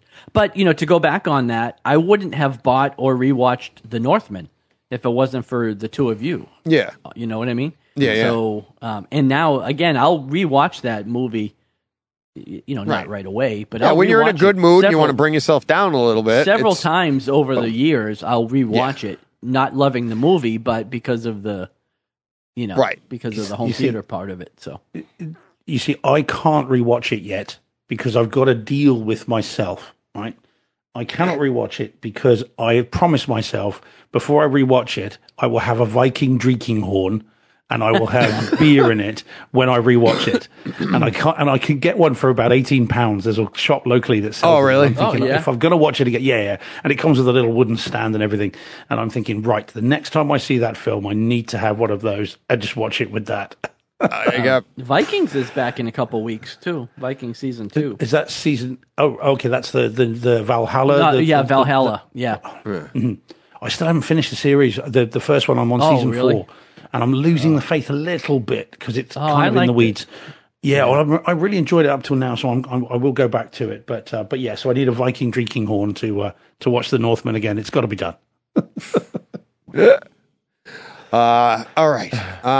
Next one. Theo. He's like, hi, love the show, guys. Thank you. Look, guys, not everyone can afford to replace their TVs every year. People bought their HDR TVs, but they were not really good HDR TVs. You cannot expect people to keep buying new TVs every year. On average, HDR movies are graded around 300 to 600 nits on average, and that's on a good day. It's not a standardized system. Grading is all over the place. Just my thoughts. And no, I agree. Tell and everybody I think to do that? Yeah, did we? No. Yeah, I know exactly. Yeah. I think I know exactly what he's commenting on, and it's a great comment because we take for granted, like when we say stuff, and what we were talking about is, and it's my opinion of like HBO Max and what they did with, House of the Dragons and how they pushed those scenes. And I had said in Best Home Theater Experiences, one of the things I like about that is they're pushing people to get new tech, because people are at home and it's like, if your display can't see it, it's like, well, this new tech can handle it. And Theo's right. Not everybody has the capability to just be like, wow, I can't see, my show the way I want to see. Exactly. The TV I just replaced upstairs is probably almost 10 years old. Right. And it's like, and I get it. And but that doesn't take away. I agree 100% with what Theo's saying, but it doesn't take away from the fact that new tech exists. And I like content that pushes that stuff, because even in our world, like when Atmos came out, if you were my accountant, you're like, oh crap, here everything goes, because I need to find a way for me to get that tech into my house. And now that's going to mean, how do I manage the actual house itself and the holes in the ceiling and all that, but the budget on what it's going to take. And it's like, there's all of these things, and it's like, and Theo's right. It's like, not everybody has that capability. So, but I still appreciate the content that pushes the idea of getting that stuff, and to sit here and be like, well, I don't want to talk about this because not everybody can get this. It's like, this isn't that forum, and it's like, this is where we talk about all the fun stuff, even stuff we can't get. And just have fun with it. And, but that's a great comment, Theo. I appreciate it 100%. And you're absolutely right. It's great to keep in mind. And I think, to be fair, we don't talk generally on here about tens of thousands of dollars worth of stuff. We, as you say, we don't tend to get all that technical. We talk about movies. We talk about the experiences, as you said, that I think appeal to quite a wide base of people. We're not just talking about, you've been brilliant about the Kaleidoscape and talking about how, well, look, I managed to get this and it's great, but there are loads of really good discs out there. Do you see what I mean? I think we're quite a broad church in that respect. We're not just saying, oh, well, look, if you've got a less than a 200-inch screen and if your theater's less than $300,000, then it's a waste of time. I don't think we're like that at all. Right. And it's about enjoying what you've got, even if it's a sound bar and a 36-inch TV. If you like it, it's a theater, and if you enjoy it, brilliant, and come along for the ride with us, because we're all on board with it and we like it too. So I think we are more like that than perhaps some other, and I'm not talking about anyone in particular, but certain other shows that I have heard where they are about the next big thing every day. It's the next thing, and that's not us, I don't think. So, but I get it. It's one of the reasons that I stopped buying certain magazines about, because every month it was, oh, look at what's just come out. Thinking, well, I've just bought the thing from last month. And so going back a while, that's why I stopped buying them. Yeah. And to be fair, like one of the reasons I was so excited to have Brent Butterworth on the first time I had him, I reached out to him, and the reason I did was because of that mindset. He was writing for Home Theater Magazine back in the 90s, and his reviews of stuff were much like how my mindset is even now, in that he had access to some of the best equipment out there, but he could still relate to the common person and be like, this is great, but you can do it with this and you can do that. And he'd write reviews on, he'd put movies in. And I said it the first time I met him, I'm like, he'd throw Terminator 2 into a review of a speaker setup that was like probably, $40,000. And he'd be like, when you watch a Terminator 2 on this. And what I liked about that stuff is it makes you aspire to get your system to sound something like that, right? Because I love Terminator 2. So yes, we can't all have the best tech, but there is better. Everybody knows there's always something better out there, and there's always somebody not as fortunate as you. So, be happy where you're at. Try to, I, especially in this hobby or anything, it's like, try to aspire for more, or at least a facsimile, and be happy with what you have. And I think that's what we try to do here. And, and that's what I like about HBO Max. It's like what they're doing with that scene, getting back to that. It's like, hey, look, this is possible. And it's like, don't poo-poo the artist for trying, for utilizing a tech that's there, just because not everybody has it, because someday people will have it. But it's like, if you can utilize that, knock yourself out. So. Can I just poo-poo HFR again, though? Is that okay? Can I just poo-poo that? That's your opinion. It's valid. I do not agree with it, but it's opinion. It's a valid opinion, and I understand it. I wouldn't want it 100% of the time, I don't think. Doesn't bother me, but yeah. All right. HFR. Consider it poo-pooed anyway. Speaking of HFR, who's reading next? I've lost count. I've lost track. Oh, didn't I do the last one? Yeah, so John. I don't know. I'll go. Yeah. Blue Wave. Blue Wave, Theater Experience, Avatar, The Way of Water, 3D, 2D, and HFR. Says, hey guys, I had a sudden urge to pop in Tron Legacy and watch that this weekend and realized that this movie does not have a 4K release. What are the movies that top your home theater experience that currently do not have a 4K release but deserve one? All right, first off, let's take Abyss off the table. Let's take True Lies off the table, because everybody knows those two. Let's take Avatar off the table. We know that's coming anyways, pretty much.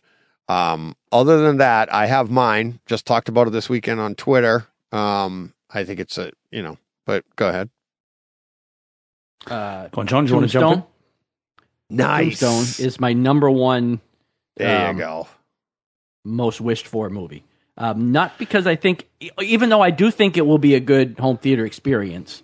But not necessarily because of that. Just because I love the movie and I think it deserves great. King Arthur that we watched recently. I think would also be high on my list of movies that should get a 4K release, and also would probably be very good. Home theater wise, because we actually enjoyed the Blu-ray. The Blu-ray was pretty good, and there was some nice detail in some of the shadow scenes and stuff like that, and the contrast in when they go into the snow area, it gets snowy and stuff. The ice, the sound of the ice. It was really good. So those are two that I would really look forward to. And the 13th Warrior, which hasn't even seen a Blu-ray release, is only on DVD. But also really enjoy that movie. So.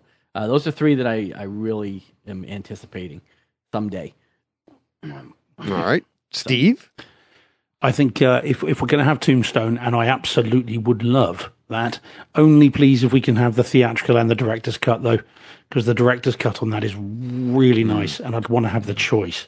And so leading off from that, another Western that is, whenever someone says, what are you waiting for in 4K? Dances with Wolves. I would absolutely love to have that film in 4K. I mean, I love the movie, and I've got the US Blu-ray, but the one that came in it looked like the leather-bound notebook, didn't it? Yeah. And no, I love that film, and that was a DTS demo disc back in the day. The opening sequence on that was something that was on the DTS disc, so that would be a fantastic home theater experience, and I would love that film. So that one I'd really like. Other end of the spectrum a little bit, Blade 2. I'd like a 4K release of Blade 2, just because, again, that should be pretty amazing. I think the 4K would probably show up some of the effects work, but because some of the CG characters in that were pretty low res even back in the day, and the 4K will just shine a light on that, quite literally. But I'd go with Blade 2. I don't think of any others, I suppose. That's probably it initially. But as I say, whenever someone says it, the first thing I think of is Dances with Wolves, and that's before The Abyss, and that's before, True Lies, and so I suppose Aliens actually as well. Aliens, yeah. 4K. I was that would be very nice. Yeah, I'd like that. Yeah, sorry. No, that's okay. Minds. That's okay. Alike. See, that's what it is. So yeah, Aliens, and then because we got Alien, but that looks fantastic. But the other one, it just came up this weekend. I was mentioning it on Twitter, and it's Strange Days with Ralph Fiennes from 1995. I've never seen it. Oh my God. Apparently it's out over there on Blu-ray. It's not even on Blu-ray over here. Okay. I just bought it on Amazon and I'm importing it apparently, but you can buy it here for like $13 and get it in. But it's Region. It's Region 2, which I can't, my Blu-ray won't play it, but if I upload it to the Zapedi, I'll be able to get it.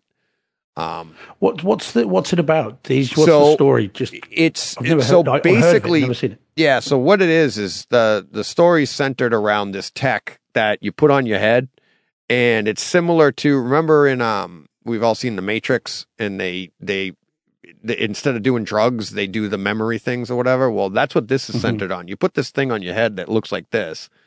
And I'm on YouTube doing this, but my hand's on my head if you're watching listening to the audio only. But anyways, so you put this thing on your head and it's like you could hear and see everything that somebody else experienced. Okay. So like say somebody went surfing and you can't go surfing, but you want to experience going surfing. They would put one on their head and record themselves surfing, and you would see and feel everything, the feelings and everything. And well, of course, you can imagine the technicalities of this kind of tech, that there's some legalities to it, and there was a black market for it, and the movie kind of centers around that I believe it was the year 2000, New Year's or something, and it's really good. But the movie's good, but not only that, I like the story, but the home theater part of it is when they put this on people's heads, you go into their mind, but then your room goes in. Now you're hearing like you're in somebody's head. So if that person is hearing something over on the left rear, you hear it on the left rear. And in 1995, watching this on Laserdisc in my living room, it's like this was a demo disc beginning to end that people would come over and be like, watch this scene. And that when the head moved, the sounds moved, and people would be like, hey, you come over here, blah, blah, blah, and it would echo weird and stuff, but it moved. Really, really fun home theater movie that if it got a 4K with Atmos, and I don't think you need it. We could just get a nice Blu-ray of this and we upmix it. It's going to be amazing. Well, Deej, you just sold me. I've just ordered it on Amazon. Literally. You might have heard the little beep of my email. That's telling them I've just got the order through. So, yeah, I think you'll like it. And you've seen it, John, haven't you?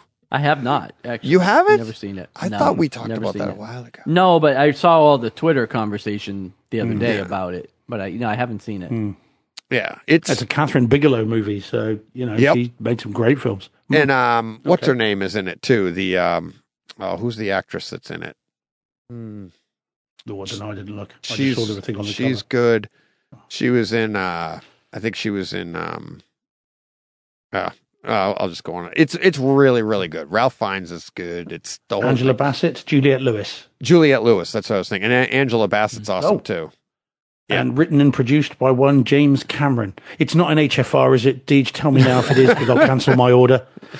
Well, to be fair, HFR back then was probably like 1080p in 1995. So, yeah. No, it's really good. All right. Who's got Van Gool? Me? Yeah, can do. Yeah, do you want to do it? Yeah, I'll do it. Van Gool.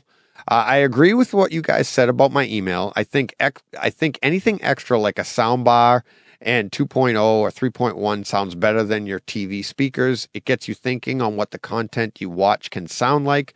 We all started out somewhere in our home theater journey and grew from there. So, yep, that's what we were saying, because he was like, until you experience, I think he was the one that said, till you experience it, you don't know what good sound is, or not, you don't appreciate it until you hear it. But yeah, so thanks. And then this last one here, I love this. It's the first time I've seen this. Go ahead, Steve, read that one. Yeah, of course, Ken. So this is from someone who, I don't know if you heard of this guy called Mike Schramm. Yeah. Schramm. I'm not sure. I don't know. I remember. Yeah. New listener. Anyway, he's yes, quite new contributor. He said that, it looks at the tweet saying, and a picture saying, started my Laserdisc collection today. Here are my first 3 pickups. And he's accompanied that with a picture of 3 Laserdiscs, Die Hard with a Vengeance, and T2 Judgment Day. And we've subsequently learned, I think, and I don't think Michael mind us saying, Willie, that the purpose of getting them is not to watch them, but to just display them. Yes. And that's what, when I saw that tweet, I was going through and I just happened upon it. I don't think we were tagged in it. And I was just like, oh, cool. I'm like, oh, did he? And I start going through the comments because I'm like, did he get a Laserdisc player? I'm like, that'd be so cool. And it's even cooler that he didn't. And he said, just to be clear, he said in a later comment, he goes, I just want to decorate with them. And I was like, oh my God, I have a stack literally this high of Laserdiscs sitting right outside this room that I want. They're all like T2 I already have on my shelf. Die Hard's already on my shelf. But I want to frame them. I want to decorate with them. Nelson, one of our listeners, has been on the show a couple of times. He actually has some framed Laserdiscs that he's had done. And they take them out of the sleeve. They use, it's fantastic. It looks great.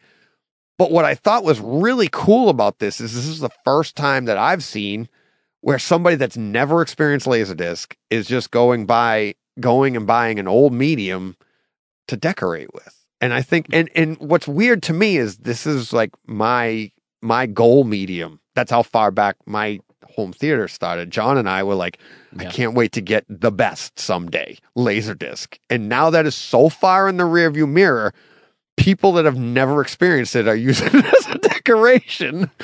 John and I, that was like if you don't have a 4K anything yet, I'm hanging 8-track tapes on my wall. Right. It's like, I feel like, but you know what? But to be fair, I don't think anybody ever said, I want to grow up and get an 8-track player, right? Right. So like John and I have been doing this since before we could get to Laserdisc, like Kaleidoscape. If you don't have a Kaleidoscape, be like somebody 50 years from now hanging up a Kaleidoscape image or something. I don't know, but like that's what Laserdisc was like back in the 80s into the 90s. And when we finally achieved that, $70-$80 a pop. They were not cheap.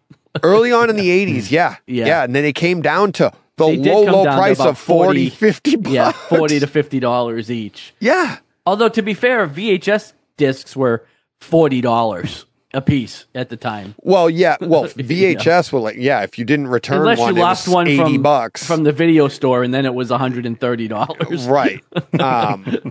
But yeah, it's just so cool that it's like, you know, and it just brought me back to like my history of this and just and I'm not being demeaning, and like he's using it as decoration because I'm doing the same thing, and I think it's awesome. And they are beautiful to look at, especially if you go on Nelson's any of his images, he has like I said, it's framed professionally and they look awesome. So great job. All right. The last one from Gurinder. Yeah, this is one I copied and pasted in earlier, guys, just so you know where this has come from. Because Gurinder sent this earlier today. Now it might be though a little bit spoilery. So I don't know, John, if you want to read it, whether you want to kind of pick and choose your way through it. It's about Smile. I think I put it in maybe just to torture you a little bit. You did. It is a bit spoilery, but you don't have to worry about me. I'm not going to see it. It's been out for a little while. So this is from Gurinder. Hello. Looks like both of you watched Smile. One enjoyed it and the other not so much, if I recall correctly. I watched it over the holidays as well with my cousin. Was it just me, or did the monster look like Marilyn Manson? I don't remember enough to comment on that. Blocked it out. Yeah, I've blocked it out. Yeah, I've blocked it out. When Googling if others thought that, I found out about the allegations against him. Anyhow, my cousin. Hey, I gotta put the show on hold for a second. Okay. Is that my son-in-law out there? Is that my new son-in-law out there? Greg the Awesome Ninja. I'm calling him out. That's my new son-in-law. Is he in the chat? He's in the chat, yeah. And I know what he's going to write next. Is that my new papa? Is that my new papa? He wanted to say that last week, but he wasn't sure if he should. So now I'm just calling him out. And if him and my daughter are watching, they're probably both cracking up right now. Sorry, John. Go ahead. It's all right, because I was going to say this last paragraph is the spoilery part, so let's just leave that. Let's just leave that out, I guess. Yeah. And then one Gurinder. Because I had my thoughts on that too. Because I was thinking the same thing. Why didn't she just do this and the whole movie would have been over. That's written and directed by. That's why I can't watch horror movies. Most of them are like that. Yeah. It's like, well, I think to be fair, they do address it. There's a line of dialogue that does address what would happen if she did that. Yeah, and I think the suggestion is kind of what he says, which is that if this character did X, actually, what would happen is it would just jump and it would find a way around it. I think that's suggested because one of the characters did do that. I think, or one of they hear about someone that did it. But yeah, I mean, it was Gurinder sent that earlier today.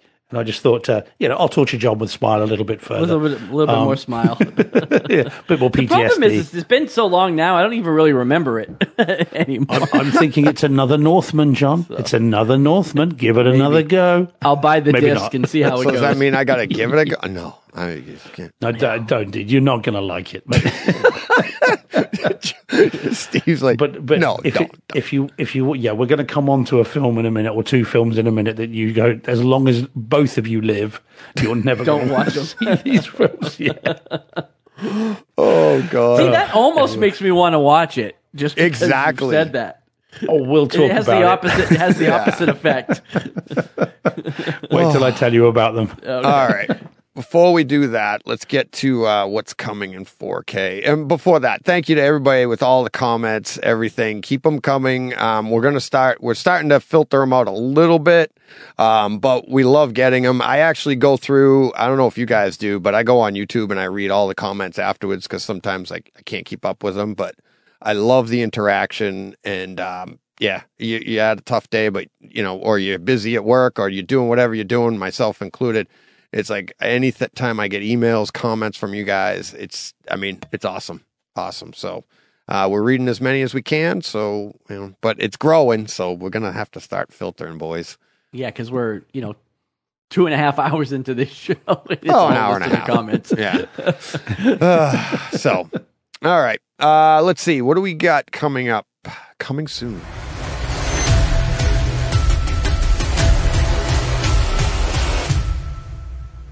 All right. January 17th, coming in 4K, we have Double Jeopardy in 4K from 1999. We also have Cloverfield in 4K, but that's got to be a new one, right? That's already out in 4K. I thought that was already out. It's a steelbook, I think. Yep. It's a steelbook. Same with Wrath of Man from 2021, Ooh. I think. Is that already out? Guy Ritchie. It's a Guy Ritchie film I like with that movie. Jason Statham. Yeah, it's good. Yeah. But wow. I thought that was already out in 4K, though, no? In Germany, it is. It's out in Germany. Oh, okay. Yeah. This looks just... Shout Factory putting it out. Yep. Okay. That's a good one. And then the last one is They Live, which is already out on 4K. I've done a podcast on it, but that's getting a steelbook as well. So... Just for those that might be watching this side of the pond, on Monday we've got Black Adam, finally. And we've also got Halloween Ends on Monday as well. Those are ones that I'll be picking up, even though, Halloween Ends was not particularly great. But I've got to get it. So I'm looking forward to trying that again. I actually said when we saw that maybe the disc would be pretty good. So I'm interested to hear what you think of that. But yeah, that'll be good. So I'm looking forward to Double Jeopardy. I might grab that, especially if that pops up on. Film. Yeah, if that pops up on the Kaleidoscope. Is that Ashley Judd? Ashley Judd, yeah. Ashley Judd, yeah. Oh, look at that. Yeah. Check out my memory. Right, fine. I know. I thought it was. Yeah, it's quite one of those 90s kind of mid-tier thrillers kind of. Yeah, they were Tommy Lee Jones. The sort of movie that would absolutely debut on Netflix these days.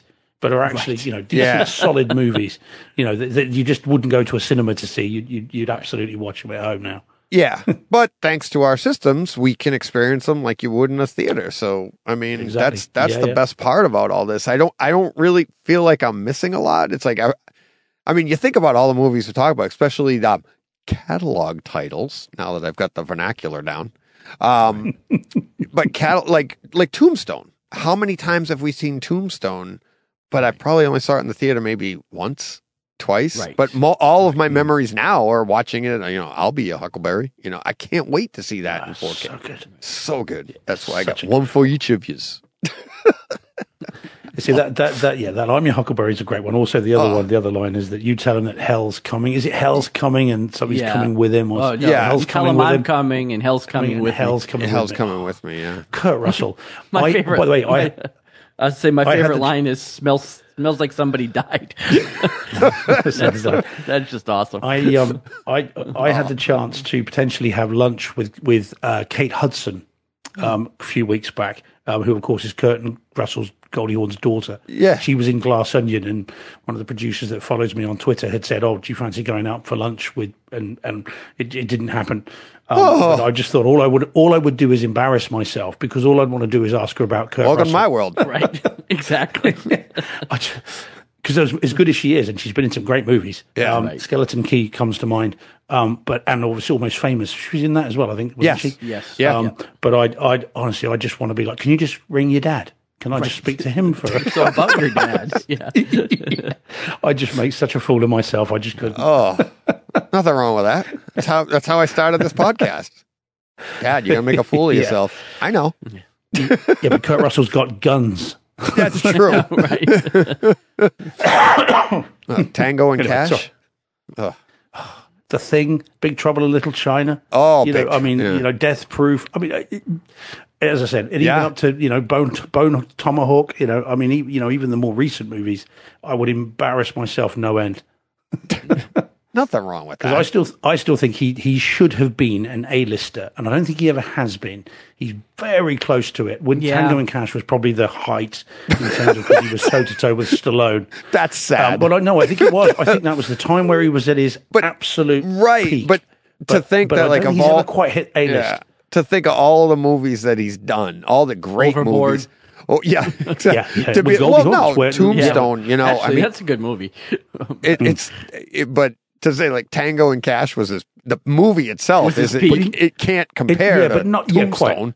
But in terms of his notoriety, though, that was his peak. That was I'm toe to toe with Sylvester Stallone, both names above the title. That is, I have arrived, and yet, and I don't think he ever quite hit the A-list, which is such a shame, because if ever there was someone who should have done, it was him. I mean, he's fantastic. So as I said, I would bore the hell out of his daughter just asking about his dad. Sure, she's been there before, though. Yeah, exactly. I love your dad. Oh, thanks. Yeah, although she is very good in Glass Onion, to be fair. She's very good at that. She is, yeah. So, anyway, sorry, chaps. All right. Oh, no problem. No problem. All right. We ready to get to our real HT experiences? Sure. Mm-hmm. All right, Steve. Steve is. Why don't we get them all? Let's Steve go first. All right. Okay. Let's get Terrifier 1 and 2 out of the way. Please do. And I'm going to keep this quick if I can, although I could do a podcast just on this. Right. So Terrifier 1 and 2. Should have put it in listener experiences. Yeah, that's it. Yeah, just do it right at the beginning. So these are two movies that come on 2 discs in a set. So one was from 2016 and the other came out this year. Horror films about a character called Art the Clown, who essentially stalks and kills. Both of these films have, and I mean this very literally, the most graphic violence and kills that I have ever seen committed to film. Wow. They are unbelievably violent. And it to the point where it becomes, it's not even torture porn. It's not even horror porn. It's way beyond that. They are, I think, misogynistic. I think they are very, very, very strange movies, but they will become important films for those that I think like horror. And I know you two don't. And this is why it says, for those that obviously haven't seen our notes, it says literally, as we mentioned earlier, Terrifier 1 and 2, Blu-ray Neural X, do not watch, fellas, because it's not, I mean, for anyone that is not a diehard horror fan, these movies need never be seen. There were stories, they may be apocryphal, but there were stories of Terrifier 2, which had a theatrical release where people were fainting, being sick. An ambulance got called to one showing where people were just lost their minds. So, and I can see why. Is this a genre of like horror that's kind of like hot sauce? Like, it's just so bad it hurts that you're like, I can eat that. And you know what I mean? And like, people like, try this. And like, people go into these movies and like, oh, phew, I didn't pass out. Like, is that the idea? It's an endurance. Yeah, it's an endurance test. And funny enough, one of the reviewers that I'd read said this will become a film which will be like, could you stand it? A bit like Faces of Death was back in the day, when people thought that was real. It was all like, oh, can you stand through? Can you sit through it? Terrifier 2 is one of those, almost certainly. But they are films, as I say, they'll become important because they've pushed what has been committed to film further than ever.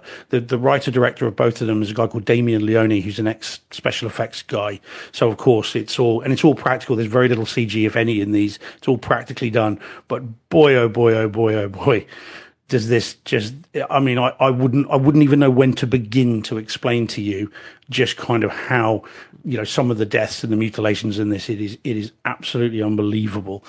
But so, as I said, if you are a horror film fan, these will become important movies, and perhaps you might like to see them. Home theater wise, it's very stylized, so they have been made to look like old fashioned, drained color movies. They're shot digitally, both of them, but the color's been drained from them. It's very front centered. There's not a lot of surround activity. At least I didn't find that there was. So yeah, for hardcore, and I mean a very hardcore horror fans only. Otherwise, everybody else steer clear because you're just going to be appalled. It's the kind of film you'd turn off. I think there would be a lot of people that would be. I'm not going there. Yeah. Yeah, and for you two, that's not part of your homework. Nope. I'm not going to do that to you. Thanks, although again, I'm slightly intrigued. John, I am not. Don't say I didn't warn you, mate. I am not. I'm not going to do it. I'm not. I'm not slightly intrigued. I just want to test my stomach, and see if I can do it. I have a pretty solid stomach, but... Yeah, I mean, I'd be fascinated to hear your views, John, but don't buy them. Whatever you do, don't buy them because you'll never see them again. That's for sure.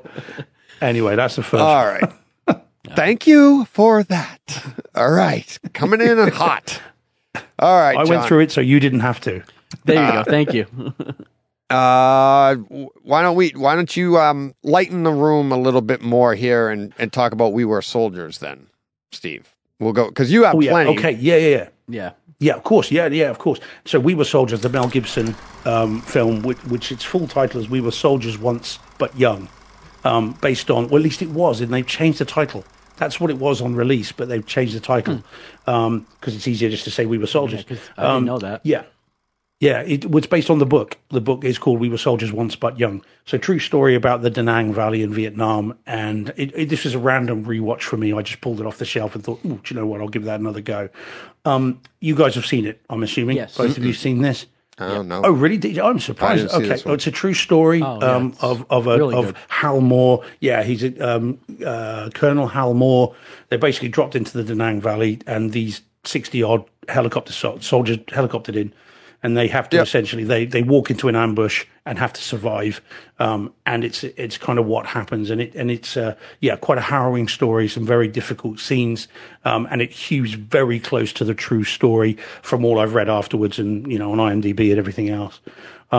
As a home theater experience, the video is very grainy. It was shot on film, and I think the grain has been heightened. I suspect there's digital grain added to this because some of this is so grainy as to be, quite distracting.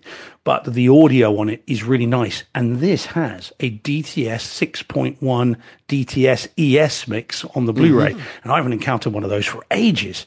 So obviously it was upmixed to Neural X. And it upmixes very nice. You've got helicopters all around. You've got fast-moving jets coming over, loads of kind of atmospheric effects, gunshots, and everything else. And it's really nice. If you haven't seen it, Deej, this is one to get on. I just pulled it up. I just pulled it up, and I was like, "Oh yeah!" The first one I pulled up was a box cover I didn't recognize, and I'm like, "No, I didn't see this." And then I pulled up the second one. And I'm like, oh, yeah, I've seen this. And I do remember the DTS ES 6.1. That was why you wanted to get it, because at the time you were like, ooh, ES. You're like, ooh, 6.1. Yeah. All right, cool. No, I remember that. Yep. It's a great home theater experience. Really, it is. And it holds up well. For the time. Yeah, and it up mixes very nicely indeed. It's a hard watch at times. There's some nasty, gruesome stuff, and it really did happen. I mean, this is the really clear mutilations. You've got the horrible whatever I remembers with the napalm, which that's friendly fire, so it lands too close and takes out some of their own troops. And that's really hard to watch, and that actually did happen. And apparently one of the people at the premiere, the guy that was there, walked out. Said, I can't go through that again. I went through it once. I can't see it again. But it's a home theater experience, and aren't we lucky we didn't have to go through that? Because presumably both of you guys will know people that went to Vietnam and yes. Whereas of course I was thinking of this the other day. It was just me watching movies like We Were Soldiers and Platoon and thinking about Vietnam, but of course no one that's related to me or anyone that I ever knew would fight in Vietnam, but you guys must both know people that my did. dad. My dad well, this is the thing. Yeah, quite so it may be that you guys get a different experience. So forgive me if I'm not. No. I'm not making a comment on the true events, as it were. But no. But as a movie, it's a heck of a film. It's worth a watch. No, you don't have to apologize at all. It's like that's one of my favorite memories is my dad taking me to Rambo First Blood Part 2 and coming out, and I've talked about it on the podcast, but it was a great example of, hey, life, art, all those things, and people were protesting that movie because it did kind of glorify, not kind of, it did. It entered the age of, the 80s action film, but it took Vietnam, which the first movie was so poignant to what happened, right? And then the second one was just glorification. And my dad telling me on the way out of the theater, I was like, why are some people protesting? I was just a kid. I'm like, why are people protesting? Why aren't you upset? He's like, some people handle things differently. But it's all in your perspective on things. And then there were a lot of these movies that we see, these real life movies are just like, it's tough on people, like the Boston Marathon bombing. They make movies about that I know people as well, and it's like, but you have to put that in perspective, and it's and it's hard. Like when I did Platoon, that was tough. Not Platoon, I'm sorry. You just talked about it. Saving Private Ryan, the opening scene. It's like going through that, and you're like, just watching that, and I'm like, we're entertained by what those guys went through, and it's hard to separate that at times, but it is. But that's part of that's part of the genre. It's part of what we're doing. So, but it's interesting that you guys would have a different perspective on it. That like I said, I can watch it as entertainment, but appreciate the reality of it. Right. But it's interesting. You guys would come at it from a completely different experience. A lived experience, not directly but vicariously. Right. And and if you guys want to know about what happened, you can ask your dad. That's something that my dad, because of course my dad would have been was born in 1945. He's never been in the military, never been in the army, never been conscripted. There were no wars in which he would have fought. So his dad did in the Second World War, but not him, if you know what I mean. So it's interesting. You guys would have very different perspectives on these movies. Which is something I think many people this side of the pond would just not even think about, not even realize. So, right. Yeah. All right. But it's a good film. Yeah. We'll say it is. It is. You got another one coming up we're going to talk about too. So same genre. Yeah. All right. Let's get into Fantasyland, John. Sure. Game of Thrones. Yeah. Nice. I mean, we're still plowing our way through Game of Thrones, and that's really all we've done. I'm actually on kind of a mission to get it finished before the end of the month. Really? Because I've discovered 2 bad discs in my set. Oh. And I have a January 31st exchange window for my set. So I'm trying to get through the whole thing so I can determine how many discs I need to swap out with my replacement set when I get it in. Well, can't you just replace the set? I could, but then what if I have bad discs in that set? I'm going to keep the ones I know are good, and I'm going to swap out the ones that I find that are defective. Oh, I see what you're doing. Right. So we're just like at the expense of everything else, we're just plowing through Game of Thrones. So we're into season 5 right now. So we watched half of season 2, all of 3, and all of 4 last week. Wow. Yeah, I mean, I don't know what to say that I didn't say last week already. Just a phenomenal experience. I mean, in season 3 and 4 seemed to be peak Game of Thrones. I think this where it really hit its stride. Story-wise, yeah. Story-wise. Season 5, now we're getting into like the Faceless Men and things like that, where it gets a little bit weird. Although, I mean, there's been some weird stuff all the way through, but now we've got Brandon in the tree, and we've got Arya with the Faceless Men, and it's getting a little hokier. But seasons 3 and 4 were great storytelling. But yeah, the Atmos. Again, I'll caution, if you have the discs, you have to remember to turn on Atmos. Yep. Every time you switch episodes, which is very tedious. But it looks fantastic. Again, all of the things that you would complain about from streaming it on... Well, actually, back in the day, we weren't even streaming it on HBO. I had DirecTV, and I was just watching. Right, it was which just actually HBO was cable. Better. But was actually better than streaming in some cases. Really? Because DirecTV satellite really had pretty good picture quality. Like even now, you can get 4K video through DirecTV. Yeah. Where you couldn't back then. I had Dish, and I found that streaming was an upgrade over when I cut the cord. Yeah. When I cut the cord, I was, like I said earlier, my wife didn't like it at first, and I was like, it's cheaper and better quality. I'm like, I would pay more for this, and I'm actually getting it cheaper. I thought streaming was the upgrade. Well, I think it's better. Yeah, I mean, streaming now is probably better than HBO from 10 years ago. Yeah. Yeah. I think DirecTV now has better quality than streaming. If you were to have the box and the satellite still in your house, I think it's better. But just from what I've heard. But anyways, the point is, like, watching these on disc, it's just unbelievable quality. Like, I'm seeing things that I never saw the first time around, detail-wise, on my 65-inch TV upstairs with HBO, you know. And, and like I said, I never heard it in Atmos. It was just, surround sound 5.1. It might not even been, I guess it was. Yeah, it was 5.1, yeah. So... Are you really, enjoying the opening? It. Oh, I love the opening. Yes, every episode I watch it all the way through, unless I have to get up, because that's also my bathroom break. There is a pause button. I understand. I understand. It's a long enough opening that because it plays through the credits. It plays through the end credits and the opening. So I could actually make dinner before the next episode starts. But I do watch that opening every week, every episode, and there's always something added or different to it. Yeah, which is really cool. And again, just detail. Forgetting, I can't believe how much I forgot about that show. Rewatching it, even though I've read the books and I've watched the show, there's so many things that are happening that it's like I don't remember that at all. I don't remember any of that happening. So it's really, really good. We're really enjoying it. Can't wait to get through it, and then, like I said, we're going to pop right into House of the Dragon again and go through that. So cool. Probably next week this will be it as well, and then we'll probably be done.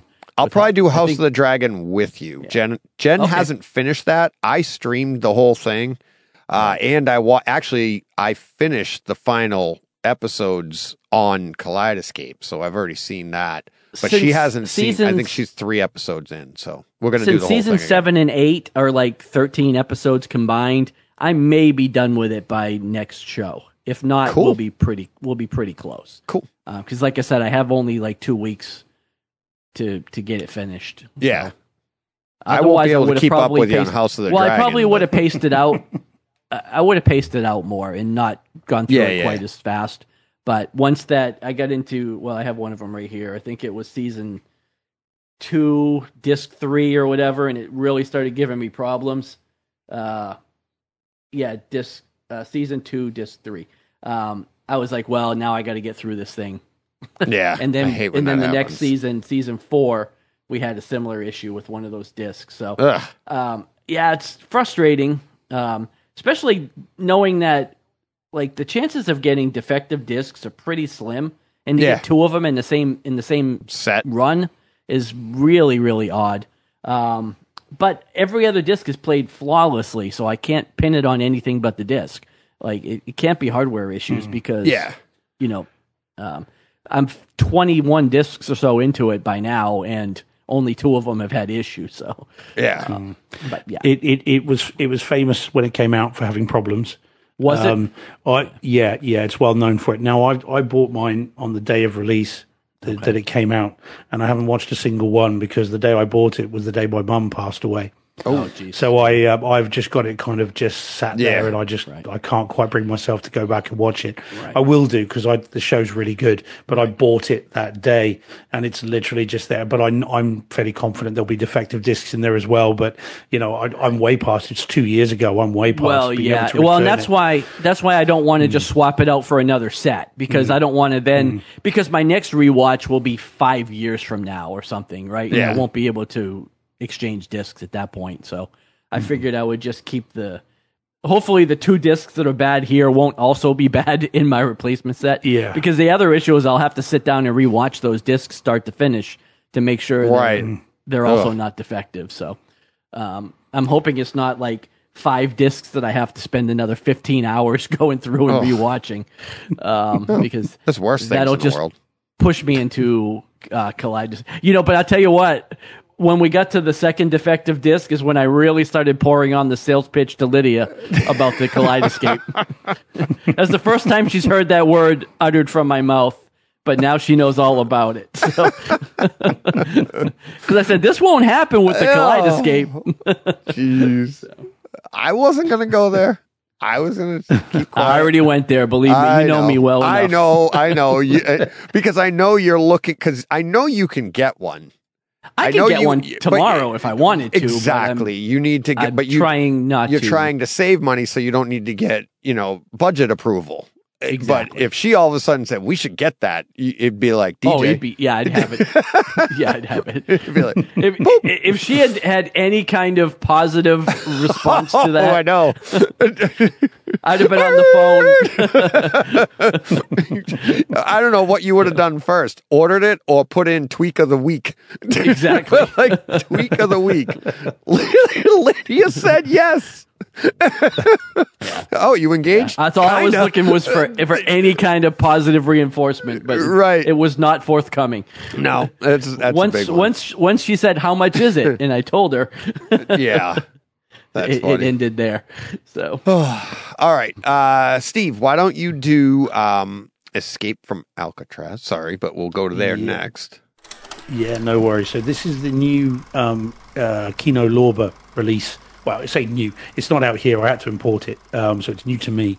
Really great film. Movie's just brilliant. I really like that film. I've been to Alcatraz a couple of times, and next to Al Capone's cell, it was Frank Morris's cell was the one I wanted to see the most. So I've always liked the film. This 4K edition is fantastic. Really, it's a 4K. Original camera negative remaster, and it looks great. Bearing in mind how it was shot and when it was shot, so you've got to bear that in mind. I mean, it was 79. It was shot, so the image is a little softer, but the color, the wider color gamut is gorgeous on it. It looks really nice. So you've got that. It's a 5.1 DTS HD. Mix, obviously mixed to Neural X, as we always say, but it mixes really well. And as I'm sort of watching really quiet scenes in the cells, and I know the scenes really well, you can hear foghorns in the distance, way off into the distance. And I'm thinking, can I really? Yeah. Oh, sure enough, put it back, listen to it again. And you can hear seagulls, and you can hear, all this stuff going on in the channels, the rear channels. So it was really, really good and much better than I had expected it to be. So if you're a fan of the film, this one is well worth picking up. And it's not cheap, but it's really, really good. And by far, by some distance, the best it's ever looked. It's a really decent disc. Highly recommend that one. It's great. We're gonna have to grab that. I've been looking forward to that. Yeah, I need to grab that as well. It's good. It's really good. I'm really looking forward to it. Yeah, really like it's well worth it, guys. Well worth it. That's awesome. All right, we're gonna my next and only. I'm gonna mix a couple up here, and it's also gonna go right into your next one, Steve. So. This past week, I haven't watched much, but I'm almost done with Jack Ryan. I wrote in here that I got to episode 8, but I thought I was going to get that this morning. I wasn't able to get to it. But we got an email, and I put it in this section here from Jonathan, and he says, "Hey, DJ, just finished watching Jack Ryan Season 3, and I have to disagree with John. I did not think the series looked good on Amazon Prime. I was very unimpressed by the video. When I tried watching in my Sony Projectors Calibrated Reference mode, darker mode, the whole thing was way too dark and looked bad. When I punched it up to bright cinema mode, the bright scenes looked good with excellent detail, but the dark scenes were washed out and looked terrible. I am also watching Echo 3, great series on Apple TV Plus, and its far superior picture. The White Lotus on HBO looked insanely good. Very disappointed by Jack Ryan. Jonathan." So, it's funny this email came through because this week I started watching Kaleidoscope, not Scape, Scope, right, on Netflix. And that's in 4K with Dolby Atmos. It's kind of a Ocean's 11, Gone in 60 Seconds type. Yeah, show. I want to get to that one, but I've been, like I said, I've just been stuck in Game of Thrones. But I saved it on my app so I can watch it later. Yeah, and it's got what's his name? Giancarlo Esposito. Is that it? Yeah. Mm-hmm. He's the one that you can watch in any order. All the episodes are. Is it? That's another one? All the episodes are titled with a color. Right. Yellow. You can watch, right. You can watch it in any order. All I've heard is that you should watch Pink last. Otherwise, you can watch it in any order. That's cool. That's cool because I didn't know that, and that's interesting. Because I was going to be talking about the color. I like the show. There's some stuff in it, John, that I have a feeling like I watched the first one, Yellow, and there's a few, John moments where you're like, seriously, what is she doing there? Right. But maybe in a different order, I'd have that answer. I don't know. Yeah. But because all these people are uploading their perfect color order. Nice. Yeah, that's cool. All different. That's fun. Yeah. That makes it more. We watched the show. Jen and I watched a show a while back that was like that you could watch, but you had to save the last one. We watched it too. I can't remember what it was. A court, but it was some kind of court drama, murder mystery type of thing. Yeah. And Steve lives it every day. So I was going to say I get enough of that at the day job. I don't know if I said it on this podcast. Did I ever tell you guys the time? I know I told John a while ago that my wife was listening to a book on CD in her car. Yeah, you told me that. But she didn't know it was on shuffle. It was chapters were jumping, and she's like, "The hell? I don't know what's going on." I had no idea. She was, "This is the worst book." Then she realized she had the CD on shuffle, like the setting on her car was on shuffle. So didn't really. Chapter 1, the butler did it. This is like Pulp Fiction. It jumps all over the place. Yeah, no, they opened up with the end. But yeah, she was like, "Oh, it made so much more sense." Yeah, but yeah, so that's a cool feature. I didn't know that when I get back to it, but what I found was now, like you, John, I'm most of what I'm doing in my room is Jack Ryan, and when we talked about it last week, the sound in it, I will stand by, is really good. The Atmos is really good, especially for a stream. Okay, always with that caveat. But the picture, what I was noticing is as the time went on, as I got further into the season, I was like, man, and this was before I got Jonathan's email. I was like, maybe my bulb's getting old, because the detail just wasn't popping. And then I went and I popped on that Kaleidoscope and I was like, oh, wow. Now my bulb's working now. It looked really good. But what was interesting about comparing these two is that there are scenes in Kaleidoscope where, so the show's about it's a heist show, and you have the high tech people that are going to prevent the heist, and you have they seem to be low tech, and that's why I use Gone in 60 Seconds. In all the scenes in Gone in 60 Seconds when they're meeting in the garage, and there's a lot of that. They're literally in a garage, and the atmosphere in that garage is kind of murky, right? So there's less detail and stuff. So you have that wash over the screen that gives you that like almost atmospheric depth in the room. But then you go to the high tech place and it's like just sharp and cold. The black level is just sharp. Everything is just pointing. There's bright lights against dark backgrounds. And the setting between the two, I think, is just a fantastic example of what HDR can do for a story, right? Go to Jack Ryan. The whole thing is murky. And there's no separation. It's just the story. And then it's just the way it is. And it lends you to believe that, like, so the Batman would be almost considered murky unless you delve into the detail that you're actually getting, but it's not that sharp black levels against a bright color or bright light or something, right? The Batman, but there's so much detail that you're like, it's an artistic choice.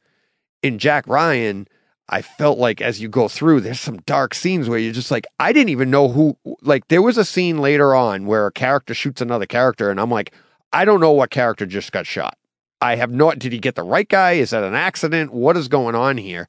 And it does get very murky, and it kind of, I don't want to say takes you out of it because I'm loving the story, but it does make you start to look at it and go, I'm thinking it's got to be a streaming thing, and this is where Amazon gets their reputation. Like maybe the compression just didn't, whatever they did to it, it's just not coming across.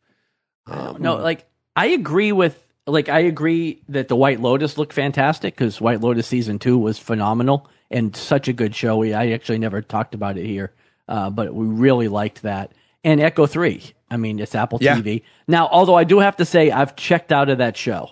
Like, I've got 2 episodes left and I'm done. I feel like this is a show that they've dragged on way too long and should have been done around 6 episodes. But anyway, looks fantastic. But I don't know, like, I didn't find that with Jack Ryan. Now, maybe I just didn't watch closely enough, but I didn't find that I had any problems watching it. But, you know, again, maybe I just wasn't digging deep enough into it, but but I do agree with those other 2 shows. They looked, I mean, it helps that White Lotus was in Sicily, and I was just in love with all of the scenery, anyways. Yeah, but it looked great. But yeah, I don't know. Like I said, I didn't have the same issue, and I know Steve's watched a couple, so I'm sure. The other, I have to admit, I haven't found. Obviously, I've only up to episode 3. But I haven't found any massive picture issues. Nothing that's particularly drawn my attention. It's looked okay. Yeah, I mean, I don't think the other 2 were particularly spectacular. I think they just it's a spy series. It's a I don't think it's supposed to be eye candy necessarily. I think I watched the other 2 in physical, or I watched them on Kaleidoscape, but the physical disc version of them, right? And they are sharp and they do look good. And I was taking into account that this was streaming. And like you, in the first few episodes, I'd say the first 3 or 4, I was like, I didn't really have that thought. But as it kind of went on, and I wasn't watching anything else, and that's what I thought was great about Jonathan's email, is that that's what we do, right? It's like, it's when you jump back and forth, maybe you don't notice, or you just take it for granted and be like, okay, that's just what it is. But I was starting to think, like I said, my bulb was going because I'm just like, and I thought my theater was better than this. I thought my picture was better than, and then when you go to something else and it actually pulls out what your theater is capable of, you're like, okay. And now I start to look at it differently. And I think those scenes that even Jonathan was referring to, they're later on in the series. And it does, I think you'll see what I'm talking about. I think you would too, John, if now that it's probably. Mentioned. I mean, I'm not going to go back and watch it again. You're right. It's not phenomenal anyways, but I didn't notice it. I did like the bits in episode 3 when he's in the garage and you can hear the mopeds zipping around. The little scooters zipping around. That was quite fun. I was enjoying that. You know, you could hear them in the distance and sort of talking about pans. You know, they were across the screen, round the back of the screen. I was quite enjoying that. Although that's taking me out of the drama, I'm sure. Right. Yeah. But it was quite fun to hear them just moving around in the background. Yeah. But yeah, Kaleidoscope, I would say check that out. It's good home theater experience, good sound.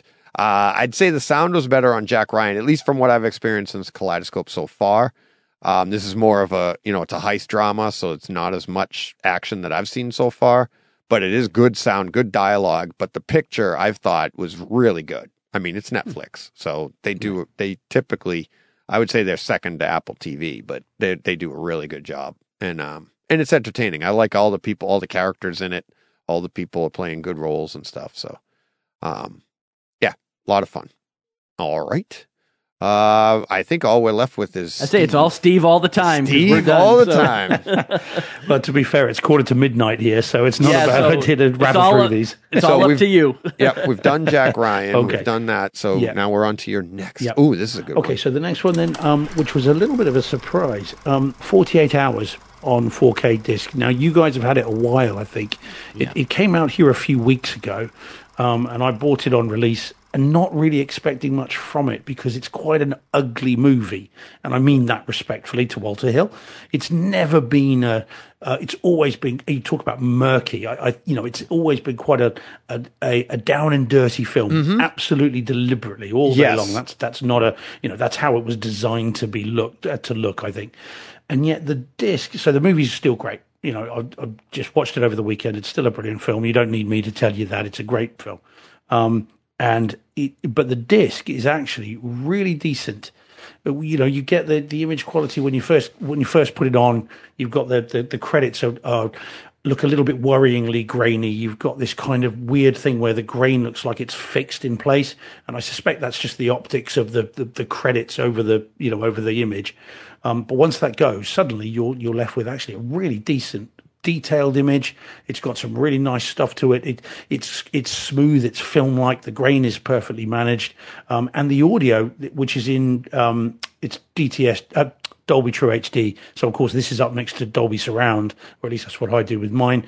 And it's all right. There is some punch to the gunshots. You've got some nice envelopment. It's actually not bad at all. And I thought this was going to be one of those, probably wouldn't see much difference between the Blu-ray. And actually it is well worth picking up. This is better than you might think it would be. So actually worth investing in it, and it'll be quite cheap over there, I would imagine now, and it'll be cheaper here soon. So if you see it for a decent price, pick it up. That's what I would say. Yeah. I haven't bothered with the sequel. Less said about that, the better, I think. Yeah. I don't quite know what they were playing out there. That's one that I think, like you said, it's supposed to be murky. It's supposed to be. I think the 4K on that should be a lot of fun. That should, especially for an older movie good. Like that. Yeah. That's cool. Yeah, certainly. And again, I'm always a little wary of 1:8:5 ratio older movies that are down and dirty and quite low budget, because I'm always thinking, well, it's going to fill the screen. You're going to see any imperfections and any issues on it. And so I think the film stock used back then for certain movies would really bring this up. But actually, it's good. It's well worth picking up. And again, if you can find it, great movie too. Love that. It's such a good film. Oh. The two of them. I mean, it's the original buddy cop film, isn't it? Really. Yeah. As we know them. Yeah. And a true star-making vehicle for quite literally for Eddie Murphy. Yeah, exactly. Very cool. All right, so that's that one. And in a completely, you're gonna be like flipping genres here, left and right. When your next one, that kind of week, and I'm actually looking forward to this one because this is available on Kaleidoscape as well. But as a premium purchase, I don't think I would do the premium purchase. But I actually kind of want to see this as well. So. So this is Puss in Boots: The Last Wish. Okay, so years after the last Puss in Boots film. Now, I've got to say, guys, it was fantastic. Really? Okay, and awesome. Yes, I'm going to wait for it to come down in price. I'm not paying $40 for this. Right. Well, no, perhaps not. I loved this film. This film is fantastic. Now, I'd read some surprisingly good reviews of it. And I'm someone who, I checked out of Shrek after Shrek 2. I thought Shrek 3 and 4 were pretty poor, and I never saw the last one. and Puss in Boots, the first one was really good. I think there might have been a sequel or a TV show or something, and I didn't see that. But I enjoyed it when he turned up in Shrek 2, and I liked the spin-off. But I sort of left it behind. I figured it was all gone. I mean, Antonio Banderas has moved on. He's an older guy now. He's not really doing this stuff now.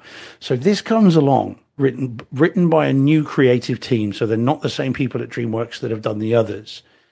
And the animation has been upgraded so that it now looks like Into the Spider-Verse. Oh. So the animation is beautiful. And when it goes into certain, I mean, this is one of the cool things about it. When it goes into certain action scenes, it starts to frame skip like in Into the Spider-Verse did. Yeah. You know, where you suddenly get that sort of anime style kind of thing to it. And it really works well. So you've got brilliant animation. You got to stop talking because I'm about to buy it. Yeah, well, I'm not going to review the cinematic experience because it was a screener, so you know it's not like that. But it still looks great.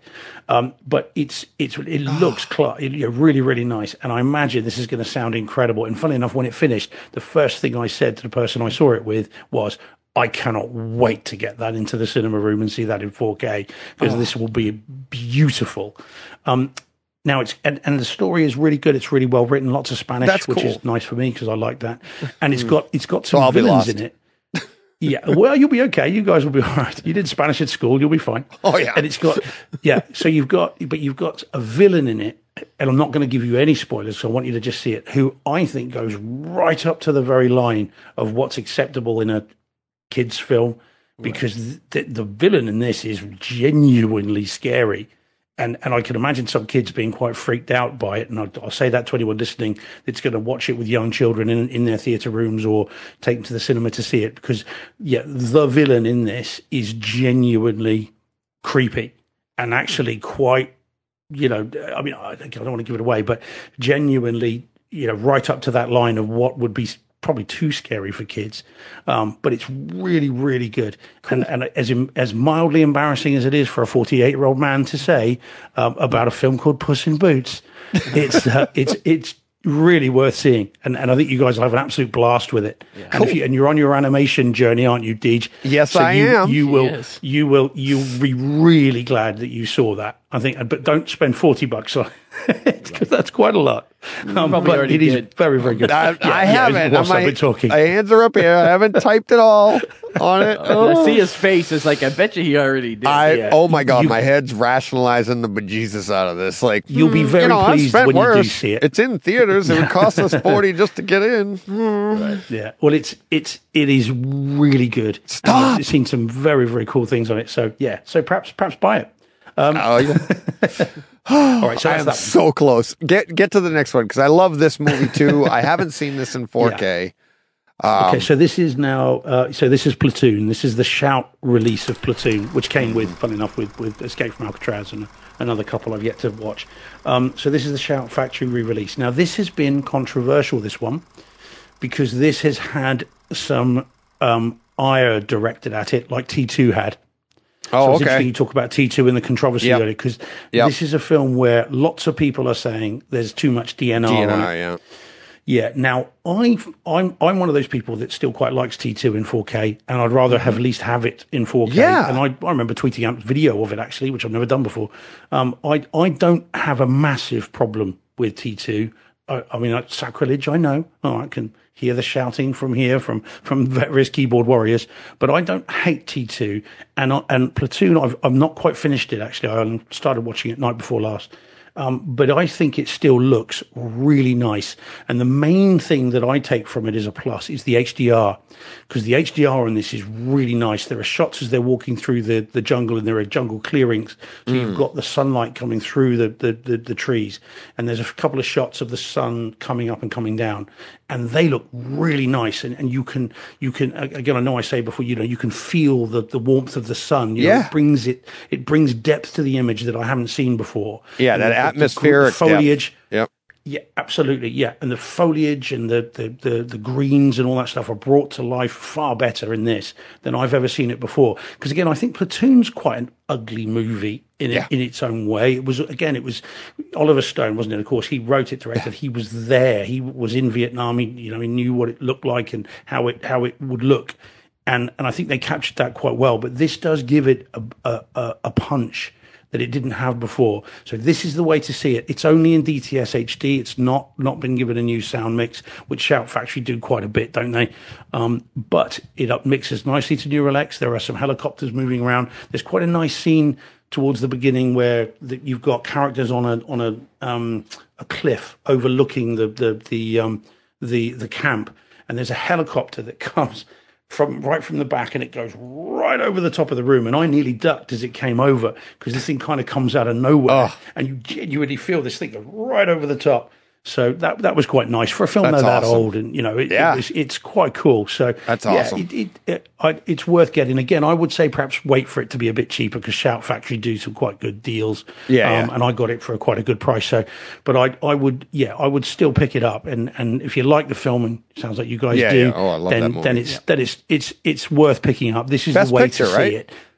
That got Best Picture, didn't it? 86 was it Best Picture in 86? 86. I think it did.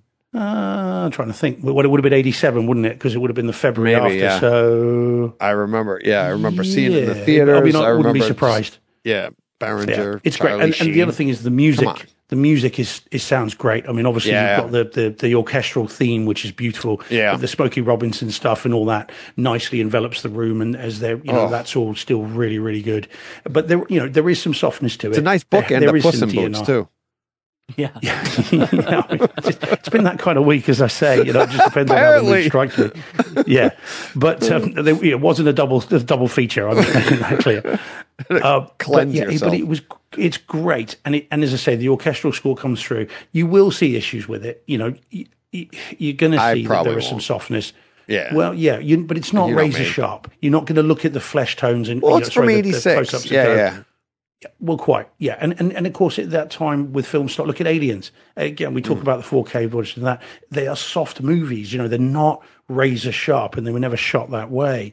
But it still looks good, and this is the way to see it. If you're going to see it, and if you like the movie, and again, if you can get it for a good price, then pick this up. But be aware that there has been some criticism of this image, and it's quite loud criticism from certain parts. Can't please everybody, but Steve. I still like it. Yeah, quite. But we can try. We do our best. We try. You don't like it? Alrighty, so don't that's watch. That one. That's okay. Yeah, that's it. All right. So my last one. Okay. Deep breath. Okay. Now, I've got to be careful here. Let me tell you why. Spoilers? So this is a film called Wolf Manor, which came out in the UK yesterday. I have no idea if it's out over there. And a film that I hadn't heard of until Sunday just gone. Which is, it's a film that's been directed by a first-time director. And it's a guy called Dominic, and I'll be careful how I say this, Dominic Brunt. Okay, just carefully how I'm saying the words. I'm not going to, it rhymes with something else, so I'll be very careful. All right? So, Dominic Brunt, don't make me say it, Deej. We'll get kicked off YouTube. Right. So, he is a first-time director, all right? And we have issues here with a politician with a surname of Hunt. And you've got to be so careful about how they say his name. Anyway, his first name isn't Michael, is it? No, well, quite. Yeah, Porky's. Yes, I'm not sure if it's in the parking lot. So he's a first-time director, but he's a famous kind of actor over here. He's in a soap that is on here, and he plays a bit of a silly character in that. And he has directed this film, and it's a horror film with werewolves in it. And he tweeted out over the weekend, my first film's out tomorrow, give it a go. And I watched the trailer. The trailer looks quite good. Yeah, as I say, it's called Wolf Manor. And the trailer looks quite good. It's quite American Werewolf in Londonish. I'm thinking, okay, fine. But I'm not going to buy it because it was only on DVD, and I do not buy DVDs. So I thought, well, I'll rent it on iTunes for £4.49, so $4.50. It's about the same in dollars, and it's in HD at least. So I thought, okay, that's how I'll watch it. So I watched it last night. And the reason I've got to be careful what I say about it is because having tweeted out last night that I was going to see it, the production company not only liked the tweet, but they retweeted it. Oh no! So I've got. No! I don't know if they can listen to this or not. Now, I watched it. Now, let's just say, it's got some nice homages to American Werewolf in London. There are some nice little jokes and in-jokes and stuff about that. There are some homages to Wolfman, and all that stuff's really good. And I don't think there's anything else I can say about it, really. And on that note... yeah, exactly. Oh, wow. But, that's too bad. And that from you that could, geez... You love horror movies. And werewolf stuff. But then I didn't like Werewolf by Night. So I didn't mind that. Thing. I know. Well, you guys were talking about it, weren't you? You were talking about it last week and saying how much you guys enjoyed it. But I need to. Yeah. So maybe I'm a bit too critical when it comes to werewolf stuff. Know. Is that an English word? I'm trying to be nice. I'm trying to bright side this. It sounded like Steve on a record backwards. Exactly. So yeah, that's too perhaps bad. Not one to try. And again, you two don't. Whatever you do. I looked it up on Blu-ray.com, and there was nothing. I looked on iTunes under that segment, digital Blu-ray, 4K. Yeah. Guys, I need to step out for 1 minute. I'll be right back. Okay, we'll finish up. Yeah, no problem. Let me put it under movies. I saw your tweet about it. Wolf Manor. Yeah. Wolf. It may not have come out there yet. I mean, frankly, it may not come out there at all. Yeah, doesn't pop up. No, at all. Very, very British, and as I said, unfortunately, that's okay. But I don't. What I didn't want to do is, what I'm like when I've seen a film, I tend to put up a tweet saying, "Oh, I've just seen this, that, and the other." But I didn't because he had tweeted out about this, and he's only got about 10,000 followers, which isn't a lot for an actor of his stature. And I thought if I put out something lambasting this film, he may see it. Yeah, and that's not cool. And I didn't. You're not going to see this. Director. No, well, quite. Yeah. He might do, but if he stayed this long, then it's his own fault. But I'm not being mean about it as much as I might sense it. But I'm not going to be. And as I said, I thought it was not cool to go onto Twitter and then lambast it, and then the production company having retweeted that I saw it, then saying, "Well, now what do we do?" So yeah, it's not one for me. That's what I would say. But it for £4.50, I suppose. At least I didn't spend £25 on a 4K disc. Not that it's out in 4K over here. Right. It's not even out on Blu-ray. It's literally just out on DVD. Streaming. Yeah. That's the way to see it if you're going to see it. That's that's my lot. Nice. Good section of, you had a good mix there. You had good movies, bad movies, horror movies, bad movies. Oh, I said bad movies 3 times now. Horror, bad. Horror movies. Yeah, horror movies. Just horror films. No. But speaking of that somebody had made the comment on YouTube last week during the live stream, which was our first ever accidental live stream. And now we're doing it again on purpose. Now we're doing it on purpose. But if you're watching this and there are no timestamps, I will add the timestamps. Oh, yeah. But somebody had commented it's a 3-hour show, and you're like, I need timestamps, and I'm like, I understand, and I need to get those timestamps for you. And I will, but when it's live, I don't know when these things are going to drop, so I can't give timestamps. Yeah. So as soon as I produce the show, which won't be tonight, it'll probably be tomorrow or some other time. But in the future, it's like when the actual produced show will come out on Friday with all the correct timestamps. As soon as I'm done producing the show, I actually add the timestamps to the live stream so that, and which is funny, I have to do the little math. I think last week we did 20-something movies, and I had a timestamp each movie.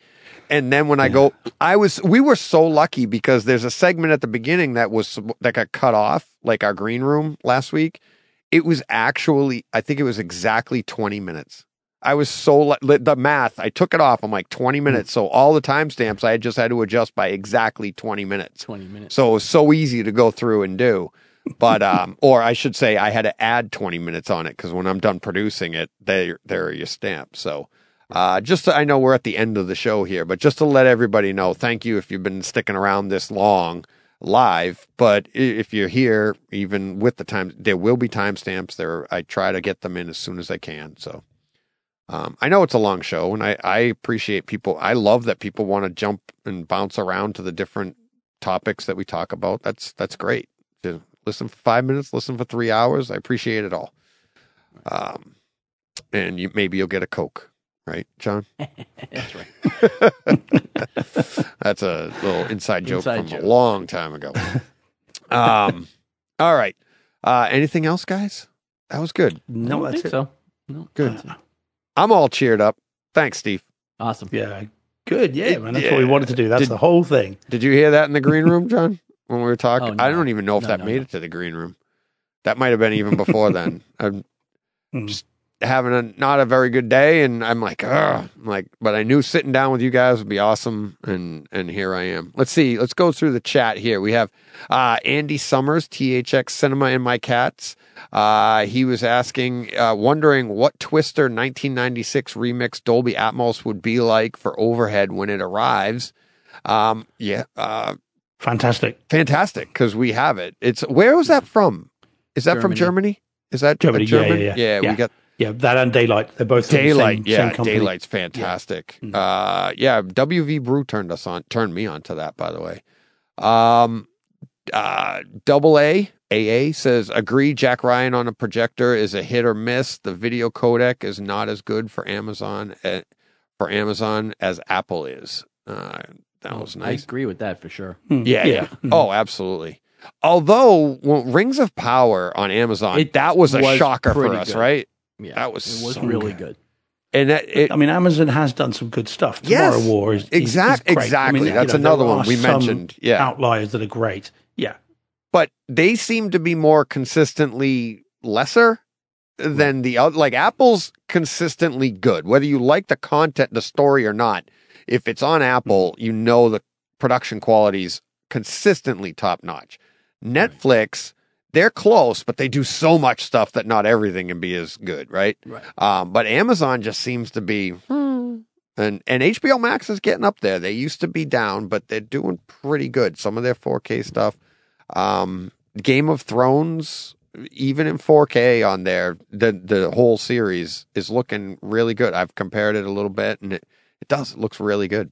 Really, and it sounds good too. Not as good as physical, but Greg Bartley had one I saw a little while ago where it says, "Did you guys see Hans Zimmer on 60 Minutes?" He says, "Guy is a genius." So check that out if you can find that. Love and Thunder, you're making yourself sound old, DJ. I am old. So mission accomplished. There you go. Yeah. Just telling it like it is. I'm going to have to dip out fairly soon because it's now midnight here. That's it. I was just going to wrap up from there. Thank you, Steve, for sticking around, as always, working late into the evening, talking, horror. Early into the morning. Okay. Remember those days, John? I should be apologizing to my students who I'm teaching tomorrow afternoon, because if they hear snoring, it'll be me. I feel bad for your students. Oh, that'll be all right. You give homework to us. Yeah, well, quite. Yeah. So, all right. Thank you, everybody, for watching. Thank you, everybody, for listening. Hit subscribe, do all that stuff. Buy us a box of popcorn. If you don't know what that is, go to the website, brightsidehometheater.com. You check out all that. 50% of all proceeds go to the charity of the month, which this month is the, what was it? It was for the Scholastic Sports Foundation. Mm-hmm. There you go. Did you pull it up, Steve, over there? No, I remember it. You got a good memory. I know, I don't. Like the word. I've been reading about it for 3 days now, and I couldn't remember it. So I like the word scholastic. There we go. Back to the teaching. All right, let's get out of here. Thank you, everybody. We'll be back next week. I got a guest for next Tuesday, so take over Tuesday. Can't wait for that. So can't wait for you guys to hear that. Great conversation. And then the three of us will be sitting down live on Tuesday, and it'll come out again on Friday, as always. So thanks for everything. What do we got to do, John? Go push play. How do we say that, Steve? Te vas a empujar el botón jugar. That's why we make a great team.